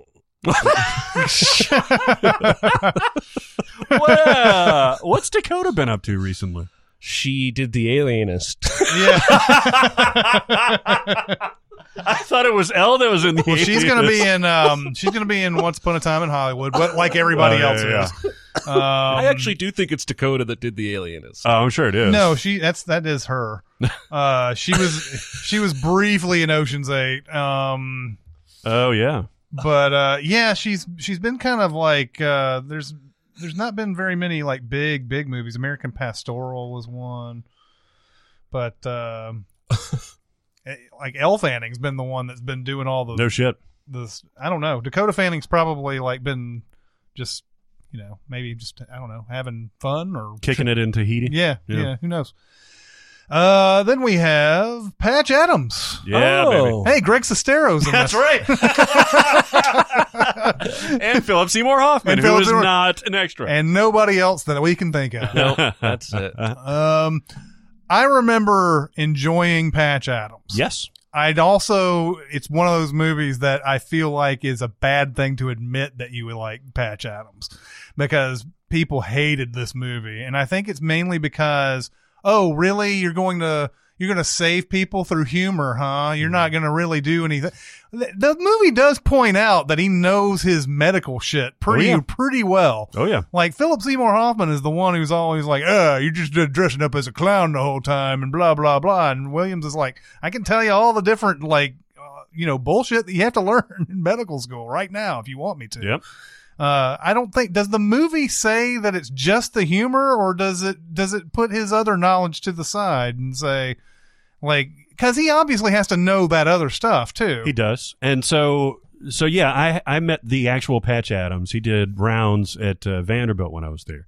It was life-changing, life-changing thing, because I don't know if the movie only presents it as humor. He's a weird cat because he does believe that there are alternative ways to treat a patient. Sometimes it's with medication, sometimes even with psychotic people. Sometimes it's with medication, sometimes it's with compassion, sometimes it's with not sex. Community, stuff like that. And no sex. Maybe actually. But yeah, no, he's like the most compassionate person that you would ever meet. He's committed to treating his patients so much that he's going to go around or beyond or beside the traditional role of medicine. And that's what fucks with people. This was a crowd full of like med students and residents and, attendings and stuff like that. And they couldn't wrap their head around it. How he's treated every one of his patients without charging them. He's never filled out an insurance form. His views on humanity and how medicine can fit into that. It challenges the role of modern medicine. It's so almost much like, so. I'm sorry. That's all right. It's almost like the movie didn't do justice. Like, it's almost like he was a better person than the movie even made him out to be. Pretty much. Now, since the movie came out in 96-ish? 98. And I saw him in 2010 maybe. So he had grown a lot. He had actually opened up a commune and stuff like that, to where he would invite anybody that needed medical care or non-traditional medical care, he would treat. He trained other doctors to do this stuff too. So I think by the time I met him, he had lived another life basically since then. Okay. Because I think Patch Adams, the movie, is a little bit after he gets out of residency or medical school or something like that, right at the beginning of his career. But yeah, he's an absolutely fascinating dude. And the movie, I think, does a pretty good job of capturing his essence. Matter of fact, hearing him talk, he's very much like you would expect Robin Williams to be. Like very just kind of like, how do I describe it? Like just off the cuff and very like rapid fire and very like, very funny, but very compassionate. So I think he's the perfect person to play that. Anyway. So what do you think about the movie then? I mean, can you separate yourself from your experience with the actual Patch Adams and watching the movie? What do you think of the movie? Yeah. So I watched it before obviously before I met this guy, and then I watched it afterwards, and I liked it beforehand, and afterwards I really liked it. Just because I had that context. So yeah, I think it's an objectively good movie, and I think it's a cool performance. It's a cool idea. I don't know why I got negative reception. If you bring Patch Adams is basically a punchline at this point. Like you can't bring that up without people going, "Oh, that piece of shit" or whatever. But I remember watching it and enjoying it back in 1998, and then afterwards I just heard so many people like shitting on it, so I was like, okay, I guess it's one of those movies. Tom Shadyac, by the way, directed this, and he did Ace Ventura, The Nutty Professor, Liar Liar, Bruce Almighty. Wow. And there was a point there that it just seemed like that guy was always he's going to be with us always, but after he did Bruce Almighty, he did Elvin Almighty. And he did a movie called I Am, and like he's just kind of faded a little bit, and kind of strange that somebody who's done those kind of cultural cornerstone type of comedies, we don't see much from him anymore. And it could be he got tired of the business. He could have personal reasons for whatever, but yeah, I mean, we haven't seen him in a long time. When Greg Sestero brought up Tom Shadyac, I was like, oh yeah, I remember seeing that name all the time. Yep. And I don't know. Maybe he and Jim Carrey had a falling out or something. Yeah, who knows? It could be. I don't know. Boy, Evan Almighty is a piece of shit, though. It's such a piece of shit. Yeah, yes, it is. Then we have Disney's Pocahontas. Very different than The New World by Terrence Malick. Yeah. Who was John Smith in this? Mel Gibson. Oh, yeah, that's right. A perfect choice. Perfect. We recently watched this. We did the Sins video for this, and I did not like this movie at all. Nope. Yeah, it's Nope. not This good. was their follow-up to Lion King, and like, it's hard to replicate the success of a Lion King. It's doubly so hard to replicate the success of a Lion King when you come out with Pocahontas as your next movie. Maybe it was And- intentional. Maybe it was like, all right, guys, we got to set the bar low again so we can slowly start outdoing ourselves. Well, this was sort of the beginning of the end. This very year was the beginning of the end of Disney's traditional animation. For a while, I mean, I know that Hunchback of Notre Dame's got its you guys like that, right? Oh, yeah. And but then it's like Tarzan and like a lot of these early Audi movies that came out that are kind of lost in the shuffle. But yeah, they didn't really ever regain that magic, because then remember Lion King was sort of the crescendo of like a big comeback. Little Mermaid, Aladdin, Beauty and the Beast. and then Lion King sort of brought them back into the fold, and then Pocahontas. Yeah, it made a decent amount of money. Yeah. I guess, but like it's just for that reason, and because it came on the heels of The Lion King, I think it's still like overrated by people. They think, oh no, that's still within that run. That's probably a good movie.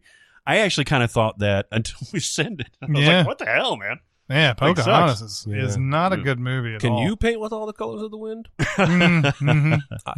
Yeah. She that scene in Wreck-It Ralph 2, or Ralph Breaks the Internet, with all the Disney princesses and all that stuff.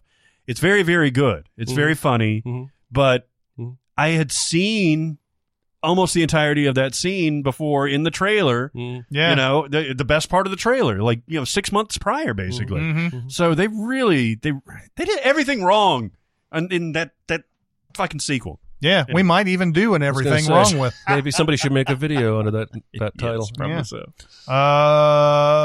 Then we have Remember the Titans. I do. 2000 movie came out in 2000. I've only seen it the one time. Oh my God. I fucking love this movie. It's great. Yeah. And everyone is in this Yeah, movie. there's a ton of people. Everyone. The guy we love. Oh, fuck my brain. The guy we love who does the awesome speech in The Rules of Attraction. Kip Oh, Purdue. yeah, Kip Purdue is in Yeah. this. Ryan Gosling is in this. Avon Barksdale from The Wire is in this. Yeah, Wood Denzel. Hayden Panettiere is in this. Will Patton is in this. And it's great. Oh, surfer Kate Bosworth. Kate Bosworth.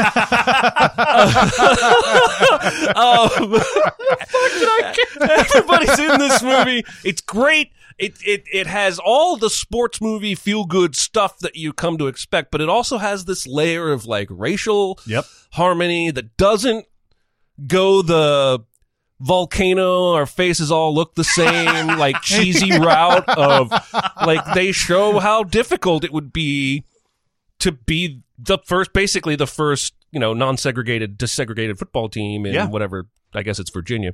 And Denzel's like this black coach they brought in to fail so they can fire him and replace him with Will Patton. And it just, there's a lot of good sports movies out there. There's certainly no reason to go out of your way to see it, but it's fantastic. He has to be unimpeachable in this movie. He has to, and I think it's based on a true story. They literally tell him if he loses a game, they're going to fire him. Like before they've played even 2 games. And it's not like the players fall into line immediately or anything like that. Right. He's got to work to even get his locker room together. They finally do over like bonding over some music and dancing and shit like that. And the Dozens, they do Your Mama jokes. Oh, yeah, that's right. Yeah. It's the captains that get together. Is it Kip Pardue? Kip Pardue plays the hippie quarterback. He's the quarterback. I don't know the name of the actor who plays the captain. I've seen him in plenty of stuff. He's Kate Bosworth's boyfriend. Yeah. And so he gets that together, and then he's got to be completely solid. Like if he cheats on his wife, or if he stiffs a waiter with a tip in the town or something like that, the whole thing's going to come crashing down. Yep. And so he has all of this stress, and it's because it's Denzel. He carries it with such a magnetic weight that it's just, oh man, This that's a good movie. played so hard here because we had just recently gotten an NFL team called the Titans. Yeah, no kidding. This movie played probably harder here in Nashville than any other city per capita because of that subliminal connection. But I loved it. I thought it was great. They still use that clip, Will Patton clip, to get the crowd hyped up. Oh, do they? Because today we will remember the Titans or whatever. Do they ever come out? Do the real Titan players ever come out and do warm ups? We are the Titans, mighty, mighty Titans. Everywhere we go. Because that's how they do them. I think it's just because Nashville likes Will Patton because they use his thing in The Postman as the Predators thing sometimes. Oh my God. You want a war? I'll give you a war. They just throw noise at you and put a little meter up there that you know is going to go all the way to full, no matter, like if nobody was making a peep, that digital meter is still going to go to 10. That is an aspect of those movies, though. The whole they bring in someone black and they have to be perfect. That is an aspect that we've seen a ton. And we still see that sort of double standard in just real life too. When people are saying, well, women can't be funny, or just bullshit like that. Look at that gal in New York, Alexandria Ocasio-Cortez, who got elected to the House of Representatives. She was a former bartender, and ever since she's taken office, it's been even her own party. I'm not calling out Republicans or Democrats. Everyone has just been undercutting her, calling her everything from adorable to inexperienced to young, and she's she's not white. I think there's a little bit of that. You have to do better than the standard. And she calls him out for she it, does. too. She's brilliantly. She's surprised and shocked at both her poise and her knowledge. And she's not scared to do anything. Like she'll scrap with anybody, and she'll do it in a way that's fact-based. I mean, we're going off on a tangent here, but I think that's totally correct. Like, yes. And she's almost subverting that a little bit because she'll admit when she's not perfect, or like, I had to bartend to make money, and and to debt like millions of Americans are doing. So I like her. Yeah. There's you see that in obviously you see that in 42, and you see the Jackie Robinson comparisons there. Yeah.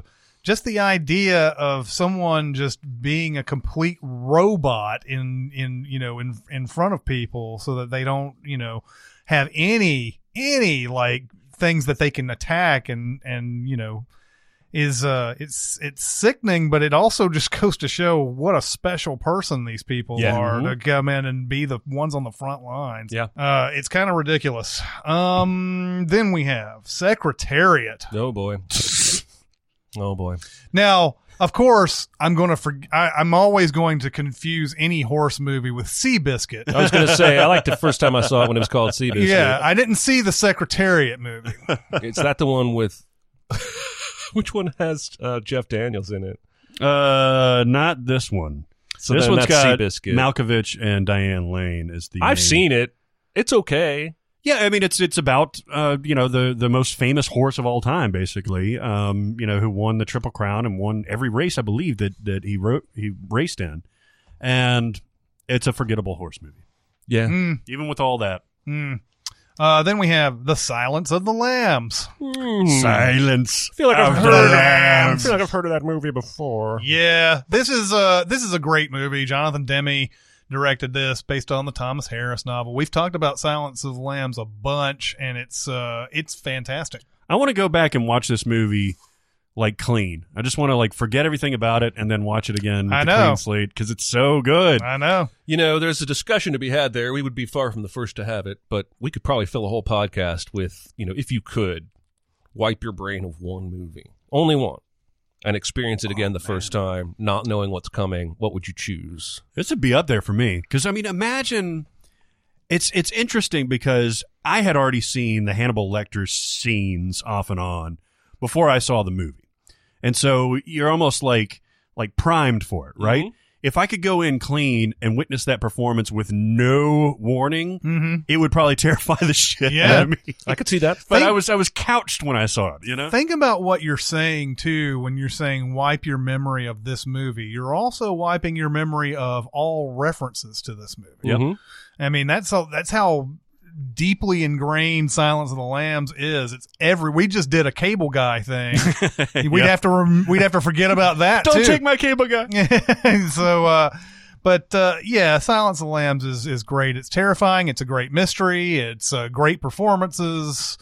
That scene where he's in Memphis in the cage and all that build up to that is fantastic. Can't recommend Silence of the Lambs enough. If you're one of the few people out there who haven't seen Silence of the Lambs, you should watch. This movie. You know what's funny is we did a Few Good Men. I'll just tease a little bit. A Few Good Men for the patrons, and I made a joke in there about Demi Moore's performance. Because I was like, imagine if you had like Meryl Streep in this role or Jodie Foster or something like that. And imagine like how much better this movie, an already great movie, would be. And I looked it up. Jodie Foster was actually considered for the Demi Moore role. Really? Wow. So it could have happened. Yeah, and she's not bad in that role. No, she's not bad. But she's the weakest link in that movie. I think so. It's between her and Aunt Ginny. And Harold, actually. Harold was Rob Reiner's like assistant. Oh, really? That's how he got hired. He was because Reiner had like a look that he wanted. He wanted like a guy that's ramrod straight and that has like a certain demeanor. And so he went through all these people, these actors, and then he realized, he looked over and he was like, "Why don't you try out for this?" And he was apparently perfect. That's awesome. Then we have Spy. That was the Melissa McCarthy, Jason Statham, Rose Byrne. I think it's a funny movie. Yeah, this is funny. Yeah, I enjoyed it. And Melissa McCarthy in this is the way they advertised it. It seemed like she would just be a bumbling whatever, and she's not bumbling. That's one of the things that I really liked about Spy is that it's not that she's just kind of Inspector Gadgeting her way through the whole thing. She has actual real awesome knowledge and stuff like that. She's just never been looked upon as somebody who would be a field agent before. Yeah, I think Jason Statham should be only in R-rated movies, so he can creative use fuck. Yeah, because it's glorious. Because because I think I've said this before, but there's a scene where Melissa McCarthy's walking with him. She's like, "That's a nice suit. Where'd you get it?" And he was like, "I fucking made it, didn't I?"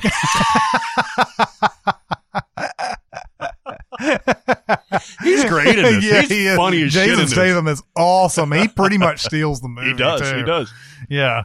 But yeah, Spy's good. Transformers: Revenge of the Fallen.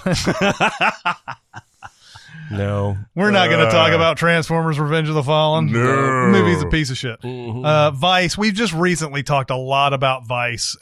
Two people in this room hate it. I like it. I will tell you, I saw a headline today, did not follow through, but they have released a deleted scene that is a huge musical number that they cut from Vice. I have not watched it yet. Oh, it's available on YouTube? I'm guessing. I saw it on Twitter. Somebody I follow on Twitter was talking about it. Oh, that's interesting. I'm interested in that. I don't I'll know watch if it would detract or add to the movie, but I had this feeling that it probably would add to it. Might. I'll have to check it out. The X-Files, I want to believe. What is it about sequels to movies? And actually, the first one's not good either, but the sequel is horrible. I kind of like that first one. Is this the sequel's about bees, right? No, there's bees in the first one. I was going to say bees are everywhere. It's in the first one. So what's the second one about? God, you know what? I don't know. I don't fucking know. I watched it and it immediately left my brain. Now this came out fairly recently, like way 2008. 2000. Oh wow, was that far back? But it came.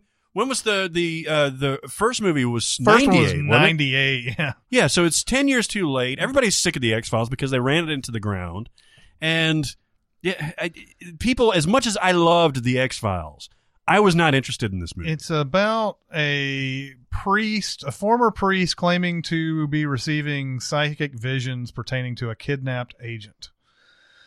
Yeah. Billy Connolly, Amanda Peet, Exhibit is in this. Exhibit. Next to the Z Exhibit. I heard you like X-Files, so I'll put some more X-Files in there. I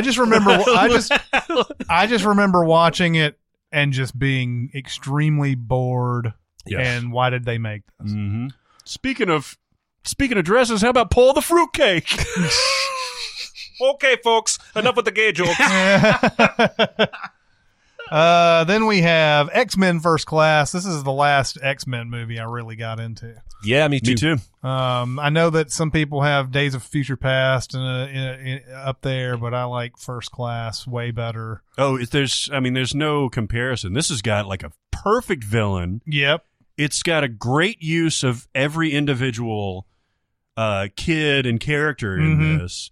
It's got they perfectly cast McAvoy. Man, it's the only movie for me where Charles versus Eric is worth watching. Yes. Because it's the only movie where Eric hasn't made his choice fully. Yeah.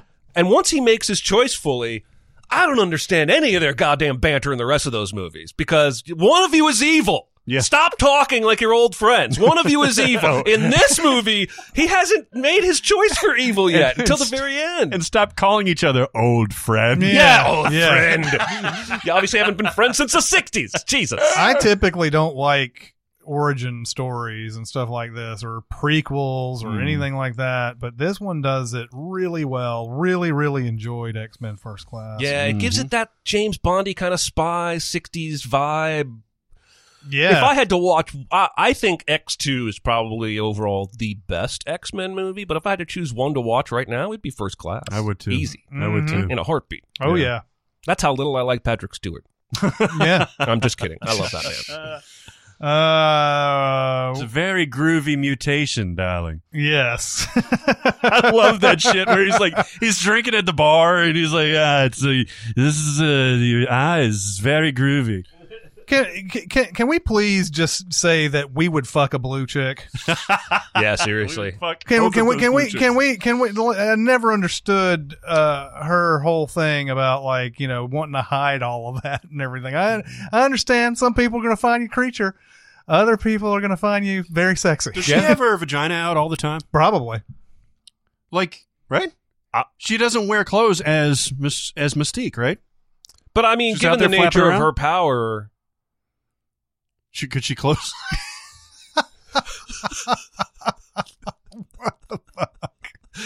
Some days we do a podcast and I drive home going, I said some inappropriate shit he's going to have to cut. And today's not one of those days because I'm not the one saying it. Well, you suggested it. I know. I was actually going to say, why does she have any shame about her true form anyway? Yeah. Why didn't she just ages ago pick a different true form? She can control whatever the fuck she looks like. Yeah. Why does she ever go into blue form anyway?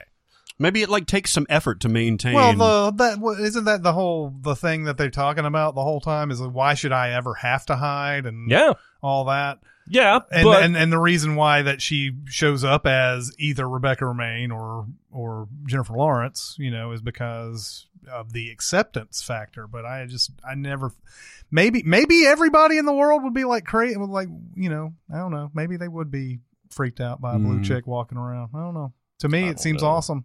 I mean, there's somebody out there that'll fuck anyone, right? And it's not necessarily about just fucking. It's just, in general, I think the acceptance factor is pretty high. Yeah. For just, if you're a blue chick walking around, people are like, oh, even if they think it's a costume, they would think that's awesome, right? They wouldn't. Yeah. I guarantee you somebody, I probably shouldn't say this. I guarantee you somebody went to a Comic-Con in the last year with, cosplaying as that character and then went and had sex after without taking all the makeup. Mm-hmm. Oh, yeah. Mm-hmm. No, it definitely happened. That's happened many times. Yeah. Millions of times, I bet. It's happened. I don't know. I just think, the X-Men series as a whole have always gone way too hard with that. She's so hideous. Oh, God, she's hideous. We do want to remind everybody that cosplay is not consent, though. That's correct. Yes, we do. Then we have XXX State of the Union. We briefly talked about this when we were talking about Lee Tamahori in the last episode. This movie's a piece of shit. Is this the Ice Cube one? Yeah, it's the Ice Cube one. And they're telling us that Vin Diesel's character's dead, and they have to get some other dude to be the XXX guy, and they get Ice Cube to do it. And then years later, it'll be XXX back in the saddle or whatever the fuck. Yeah, they did come out with that other XXX a couple of years ago with Vin Diesel because they were assuming with the Fast and the Furious movies back to being popular that they could make Triple X popular again. Sorry. Yeah. Nope. Never got there with Riddick either. I Nope. didn't like the first one of these. I think it was just over the first top one's and terrible stupid. too. The first Triple X is like, I remember that the first time I watched it was only for the Sins video. Oh, really? Oh, yeah, wow. and it's God, that's a piece of shit. I went to built see that it. movie. Yeah, I went to see it opening day. I was psyched for it, and it's just. It's a I piece of want shit. all of that in here. Then Zero Dark 30. Yeah. Great movie. Yeah. Catherine Bigelow directed. Jessica Chastain is amazing. There's a million people in this. Osama. Surprisingly rewatchable. Yeah. Like Oh, you would think yeah. that this isn't like content that you'd feel like you could go back to over and over again, but yeah, I can pick up this movie Well, at any she point. drops out the score for I think almost the last 25 minutes, Mhm. Yeah. and you feel like you're observing an actual fucking SEAL Team 6 raid. Yeah. It's her direction that I think sells the tension that makes it rewatchable. And then, yeah, I mean, she's an amalgamation of a couple different people. Jessica Chastain is, but just seeing her frustration being for so long the only one that seems to want to push this issue, and then to have it pay off. I love that moment at the airstrip at night after she gets the Yeah. word that, Yeah. that it's been done, where she kind of can let it out. And I love this movie. Yeah, I do. unabashedly. Zero Dark 30 is fucking phenomenal, and I think we've talked about it before, but again, another movie you gotta see. This is good stuff, and it I think it should have won Best Picture over Argo. Yep. Isn't Chris I think Pratt The in Masters. this? Like Chris in a Pratt tiny is in role? this, and Joel Edgerton's Joel in this. Edgerton and Jason Kyle, Clarke. Kyle Chandler. Ron Livingston. Yeah. Yeah. Isn't there a movie with both of them in it? Who, Kyle Chandler and Ron Livingston? Yeah. Probably. I gotta Almost that's another thing. guaranteed. I mean, yeah, you can go to the collaborations and look that up. Oh, they're the same person. Yeah, I like them both, though. Running down the rest of the list here. Abduction, Taylor Lautner thriller. Did not see this. No, me neither. Taylor Lautner? It's about Yeah. abduction, huh? It's wild. There's actually a decent cast to this. It's Taylor Lautner, Lily Collins, Alfred Molina, Jason Isaacs, Sigourney Weaver, Michael Nyqvist, Dermot Mulroney. Like, there's a lot of people in this. It's weird that of the three leads in Twilight that they still get, like, because Robert Pattinson always had a little bit of talent, I thought. Kristen Stewart definitely had talent. But this guy, like, more power to you, but you're a terrible actor. He was vacuous. Why did anyone give him an action, like, lead role? He's hot, man. But still. This I was guess 2011 too, so this was in his prime. Still in the Twilight. That's right. Still Twilight being played at this point. Jesus. American Ultra. Never saw this. I know Max Landis wrote it. Speaking of Kristen Stewart, I haven't seen it. Yeah. Oh, really? Surprisingly, I should, because it sounds right up my alley. Like I know, but it got bad reviews. it did. didn't It got terrible reviews. The trailer was great, like Yeah. Stoner Jason Bourne, basically. Yeah. And apparently it doesn't live up to it. I have yet to get there. I'll probably like it when I see it because it's gotten such negative press. The Beguiled, which Jeremy talked about a Yep. couple weeks ago. He's seen both Beguiled. This is the latest one that came out. I guess It's the in other one's Virginia. set in a different southern state. I guess so. This is the only one I saw in Virginia. Was Virginia a southern state? Mhm. Okay, but that was That like was the the northern capital of the Confederacy. Was But it? it's the northernmost southern state. Probably geographically, yeah. Okay. Yeah. I actually have seen the Colin Farrell one since I talked about the Clint Eastwood one. Just because Somehow you're drawn to this I am movie. sort of obsessed with how they made it the first time, and then how she came around 30 years later and said that must be remade. But I'm only going to change I'll change two things drastically, but then I'm not going to change anything else. It's just, I'm fascinated by how that came to be. Yeah. Anyway, not good, not worth it. A movie called Best Friends, not to be confused with the latest one, the Greg Sestero, Tommy Wiseau one, but Norman Jewison directed this one with Burt Reynolds and Goldie Hawn, based on the life of Barry Levinson. Yes, and his wife. They were a writing team apparently. Okay. And so Burt Reynolds and Goldie Hawn are playing them essentially, and it seems like a very, very good movie that I really want to see. It's 1982, but I like all of those people involved with this project. And so did they change the names? Because Burt Reynolds is playing Richard Babson. Yeah, it's just based on his. relationship. Okay. Then there is The Birth of a Nation, the 2016 Nate Parker movie. I never saw this. Really? I saw it. What'd you Yeah. think? Shockingly violent. Probably that's the point. And yeah, that guy had some allegations came out that tanked this movie's chances and maybe even his career. But Armie Hammer's in this. And I was engaged throughout. Is this the Nat Turner? Mm-hmm. Yeah. And they decide to revolt because of an eclipse. Oh, really? Well, they pray for a sign from God, and a few days later there's an eclipse while they're working, and they take that as a sign, and then all the slaves revolt. It's not just one estate, it's slaves from multiple lands and properties, and it's pretty fucking violent. Do they kill the shit out of the owners? Oh yes. See, I'd watch it just for that. And maybe you should. That's the part where when I say it gets violent, that's what I'm talking about. Yeah, when they're killing you. Yeah. Brutal. Then there's a Hallmark movie called Coming Home for Christmas. It stars Danica McKellar. Have you seen this? No. I was taking a flyer that you had. Gods and Generals, which is the sequel to Gettysburg, I guess, or it's Yes. at least the Spiritual sequel. Yeah, spiritual sequel. Gettysburg 2. Yeah. I saw this. This was the night, I think I talked about this before, the night that same weekend that Old School came out. And I had to watch Gods and Generals and it's such a long movie. Oh God, it's like 4 hours. Meanwhile, people go and watch Old School and tell me how funny that movie is. They could And watch Old School 3 times before you get done with yours. pretty much. And it was one of those we had to build it in 2 different pieces because building the whole thing at once would have been impossible. Oh my God, that To movie's carry. fucking long, isn't it? Yeah, it's very long. Holy shit.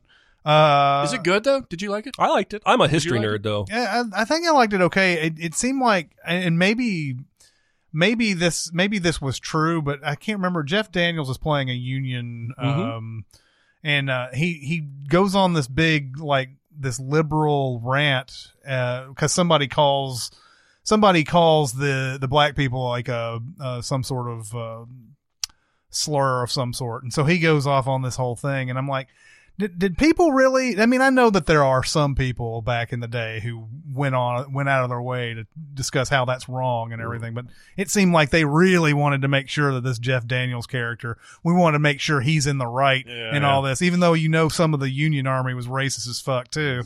Yeah. And so like that's the part that I remember out of that movie. I was like, it's kind of like the Mel Gibson in The Patriot thing where he's like, oh, they're free to go, my slaves that I have. They're just free to go. Don't worry about it. I'm a good slave. They're owner. not slaves. They just work here. Yeah. For no money. For no money. Stuff like that. But anyway, I remember it being okay. Yeah. But I remember being just sad that I did not see Old School and stuff. Yeah, I would feel the same way. Then there's Lawless, this movie with Tom Hardy and Shia LaBeouf, which had maybe more publicity because they fought during the production. I mean, Tom Hardy and Shia LaBeouf had a fight or something. Yeah, big surprise. This was a pretty good movie, actually. Jessica Chastain's in this as well, and this is one of the sexiest seduction scenes I've ever seen. Yes, she's completely naked in the scene, but it's just the way she comes in. Tom Hardy is like sleeping in his bed. She comes in naked, just walks in with this super confidence. And like he wakes up and she's like, what, are you just going to sit there and stare at me the whole time? And sex is happening right after that. That's on. But I remember Lawless being pretty good. I actually really wanted to see it. Gary Oldman is in this. Jason Clarke again. Yep. Guy Pearce, Staindahan, Mia Wasikowska. I think it's Wasikowska. Wasikowska. I don't know. I've heard this pronounced before, and I think I fucked it up. Just again. call her Alice. Yeah, call her Alice in Wonderland. Then there is Loving. Oh, that was the Ruth Negga, Joel Edgerton movie. And again, this is one of those. This is a good movie, but God damn it, there's something. You can never say this enough how bad it was back in the day. Oh yeah. But it unfortunately has that sort of just, it's weary. It's been worn out, this whole thing. But it's good. It's really good. And it's an odd performance. Like Nick Kroll's in this as playing a straight lawyer in this, like just straight up lawyer. And it's so weird. That is weird. Because Nick Kroll's never serious. Yeah. And just to watch him being like this lawyer, like, and everything. But, great performers here. I think, did Ruth Negga, she got nominated at least. I don't know if she won. Yeah, they were nominated for Golden Globes. Oh, so no Oscars. Oh, hold on. Joel Edgerton was nominated for Best Actor, Academy Award. No, yeah, she was. I'm sorry. Yeah, she was. Nominated. Okay. But, yeah, good movie. It's just that, people were racist in the 60s. Okay. Yeah, I did want to see this. Yeah. Red Sparrow. I never saw this. Is this the Jennifer Lawrence? Jennifer one? Lawrence. Is it just because the CIA shit that we're in Virginia? Yeah. This movie, have you seen this movie? No. This is one of the most boring movies I've seen in my entire life. What? Oh, really? A spy movie starring Jennifer Lawrence Yes. where she's like a Russian asset, or she's pretending to be in a Russian accent? No, Yes. She's all of Wow. those things. She's an asset of both sides, and the movie kind of wants to keep you guessing, or kind of suggests she has to play both sides to stay alive. So Joel Edgerton is her American handler trying to use her as a double agent. She's got Russian handlers who she's working for, but they think she might be turning because of another agent, yada, yada. Boring as fuck. How is that This boring? movie feels 8 hours long. Wow. And there's sex in it. There's some gunfiring. There's people being introduced to people at an opera.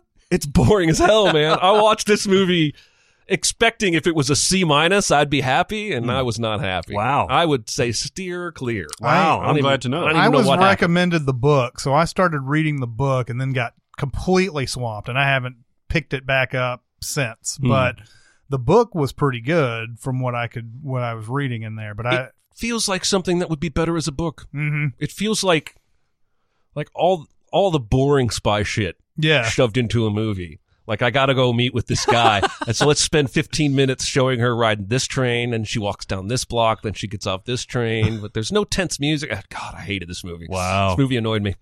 A Simple Twist of Fate, 1994 Steve Martin movie. I'm sure I saw it. I don't remember. I never did. I remember when it came out. I didn't see it. Then there's Snowden. Saw that shit. Joseph Gordon-Levitt. Yep. Did it? It was Oliver Stone directed it. Yep. Yeah. Shailene Woodley. Now, this is another one where there was a documentary released before. Yes. Right? Yeah. What was it? Something 44.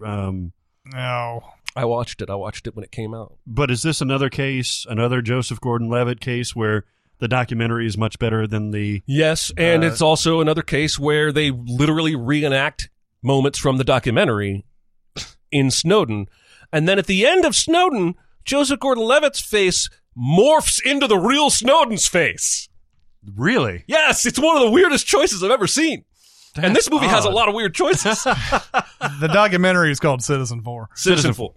Yeah, I would. If you're interested in Snowden, I would watch that. It's him in his own words. And one of the things I remember being taken by in that documentary was how fucking articulate and smart he was without condescending. And I don't need a dramatic reenactment of it. Oliver Stone is clearly in the camp of thinking Snowden was a hero. Whatever your personal beliefs are on it. It's it's another forgettable Oliver Stone movie. Like the only thing he's been cranking out since, God, JFK maybe. What was the last good Oliver Stone movie? I mean, there's some fans of Any Given Sunday, and Natural Born Killers, Nixon. But I don't think anyone would say any of those movies is definitely 100% A+. Everyone should love. U-Turn. I actually kind of like U-Turn. I like U-Turn. But you're right. Yeah, probably JFK is the last because then you got Platoon before that, and you got Wall Street before that. Yeah. So yeah, I think his best work peaked right there. Yeah. And finally, we round out the list with The Turning, which has the first movie from Gillian Anderson, but it stars Karen Allen. It was also the name of my band in college for about 3 weeks before I realized how stupid it was. The Turning? Are you Turning. serious? This isn't like that's my high school college band No, that's joke? that's for real. That was our name for a brief period. The Turning. It's funny. I'm looking at the description first off. It says a white supremacist returns to his hometown for the first time in years to try and save his parents' relationship. Oh, But- as white supremacists are known to do. Yeah, and then I'm looking at the cover and it's like Gillian Anderson like unbuttoning her like dress or something, and I'm like, I'm sure she's prominent in this movie. yeah, exactly. That is the movie's about Gillian Anderson and her undressing probably. That's going to do it for Virginia. Yeah, that was more content than it looked like on paper because There's a lot of stuff that you got to chew on in Yeah, that state. there's a lot of really great movies in that list, and Plus, Virginia is big. yeah, If you've ever driven from the western tiny skinny tip to the eastern fat part where it Yep. turns into DC, it's like it takes about 19 hours to get from one end to the other. I have done that. I've done it a few times because I used to drive to New York from Nashville, and just driving the one half of Tennessee is a long time. Yeah. Then you get into Virginia, and you're like, Virginia. Oh my Takes God! fucking forever. I'm like, you're in those two states, Tennessee and Virginia, and that trip from Nashville to New York longer than any other part of the journey. Oh, sure. Like, you go right through Maryland, you go right through West Virginia, you go right through Pennsylvania is kind of long, but like not. God, that Virginia trip. Holy It's a shit. sneaky bastard, It's man. long. That'll do it for this week. Keep going to Sincast presented by CinemaSins on Facebook, CinemaSins Twitter. We have Patreon, we have Reddit, we have a lot of places that you can come and comment about this very episode. And also, today, this episode is dropping on day one of Sin Week. Oh, yeah, it is. Some of you are patrons, and you can check out the stuff online, the extra bonus Sins videos. There's still time. If you're hearing this and you are not yet a member on our Patreon page, there's still time. Go over there and sign up. You'll get access to the 3 bonus Sins videos, also the live broadcasts we're doing here with the Sin Flower patrons who are all converging on Nashville soon. That's right. It's Sin Week. It is upon us. From all over the world. It's Yes. New York. It's Yes. cows and bears and chickens and things. So that'll do it for this week. It's Chris Atkins and Jeremy Scott and Barrett Scher. We'll see you next time. Thanks for listening. Comment on our episodes on our SoundCloud page. Check us out on YouTube, Twitter, Facebook, and Reddit. And be sure to visit cinemasins.com.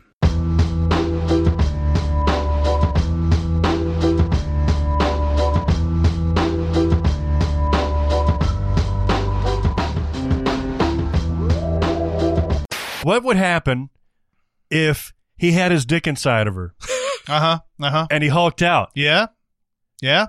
I see where you're going with this. I mean, do you think there's enough elasticity to where... As Joey Lauren Adams said in Chasing Amy, our bodies are built to birth a child. So Oh, yeah. I mean, how big is the Hulk? Like, how tall is the Hulk? Like 10 feet or something like that? I don't know. Whatever the situation requires. Yeah, Yeah. true. There's not maybe not even 10 feet because when in that hero shot, he's probably like 9 foot. So say Edward Norton is around like 6 foot. Mm-hmm. So we're gaining 30%. So your dick is going to get 30% bigger. I think she could handle that. Probably. This sounds like something the Silicon Valley guy should I figure think you're out. making a mistake of starting from a point of thinking all guys have the same size dick. 30% more of your dick may not be 30% more of my dick. Maybe my dick is already too much. Oh, I guess you have to determine whether you think. We saw it in Birdman. We saw his boner. Did we? We saw his boner. He was on. He got. But we don't know that's his real Ed boner. Norton's boner doesn't mean that's Oh, that's got to be to scale. Bruce Banner's boner. This is off the rails. I thought what McQuarrie said last week was pretty on point about how, if a tweet gets popular enough, it will 100% bring out vitriol from some opinionated opposite side person, and it's just not worth it.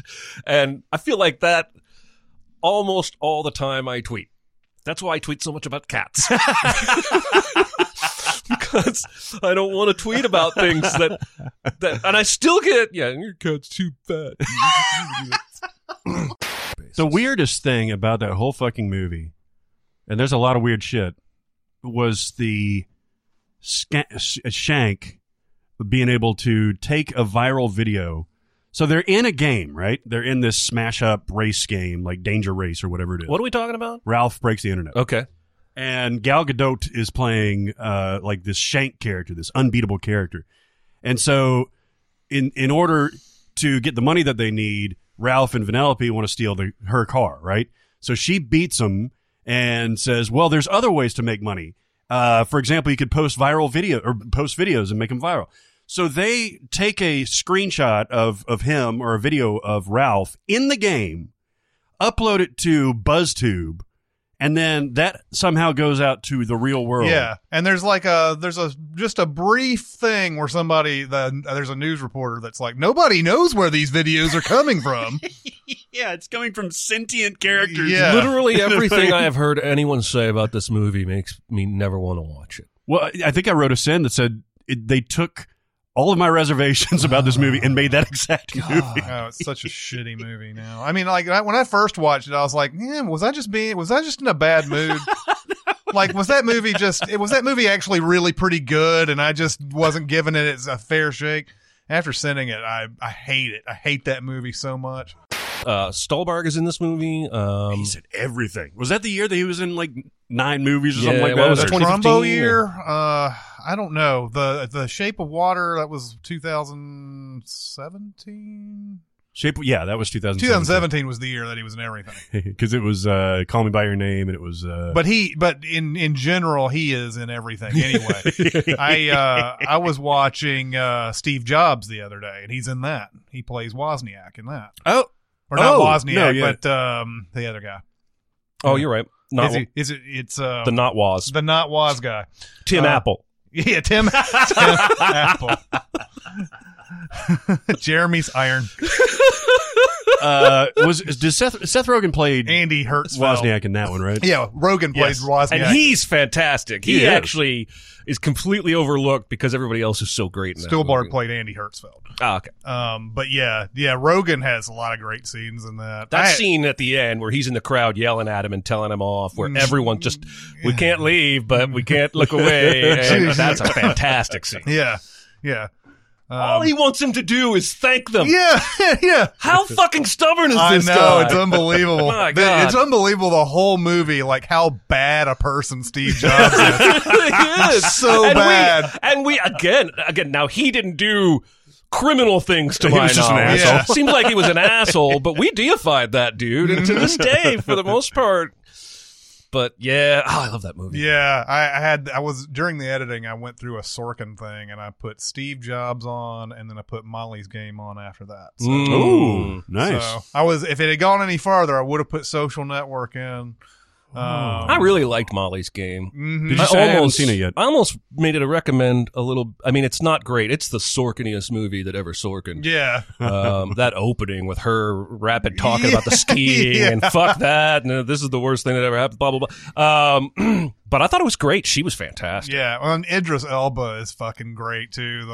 There's a whole scene with him talking to the lawyers and like, this woman does not deserve to be a part of a RICO case and blah, blah, blah, and starts going through this whole thing. And he's just like, you could tell that Idris Elba himself probably just put everything he had into that scene. Yeah. How about old Jose Canseco calling out A-Rod as a cheater the day after he gets engaged? You guys see any of this? No! I saw him trending and I went through the trending thing and I was like, what the fuck is this about? He and get engaged and Jose Canseco goes off. And he's like, dude has no idea that or she has no idea that dude's been sleeping with my ex for 6 months, yada, yada. I'll take a polygraph. Hold on. Cheating is in like cheating on J-Lo? Yes. Oh, not cheating in baseball. No, well, that's what I said to my wife when I was saying he cheated in baseball. Yeah. Like everybody knows that shit. I'm going to have to examine the It took me 10 minutes to even get my head around what I was reading. Because I saw Aunt Becky trending, and I was like, is that like a new rapper? And so I clicked on it, and I saw Lori Loughlin. Here's that new hit song from Aunt Becky. Aunt Becky, bitch. Straight out of the streets of Jamaica. Aunt Becky, y'all. Why did she become Jamaican? Did you mean Jamaica Queens or Jamaica? Jamaica Queens. But it could go either way. I tweeted something about swing music because for an outtake in an MVS video, I used Cherry Poppin' Daddy song. Mm-hmm. And so I watched that video, that Zoot Suit Riot. Zoot Riot. Oh, yeah. And I was like, it's so goofy and wacky, intentionally.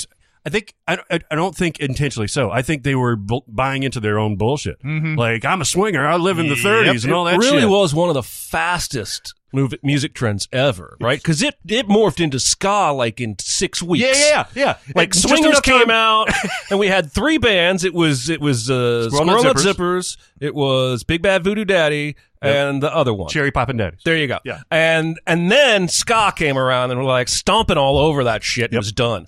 But was there's a basically- whole arc on Friends about getting a swing band for Monica and Chandler's wedding. Oh, seriously? I remember Wow. in Never Been Kissed, there's a part where they're trying, where I think it's where Drew Barrymore is trying to get more popular in the school or something like that, and so there's these rumors being thrown around, and one of the rumors is like, I heard that she played drums for the Big Bad Voodoo Daddy. God damn. There's a shot, a very clear shot of Willem Dafoe's pubic hair. Oh, Yes. nice. Lovely.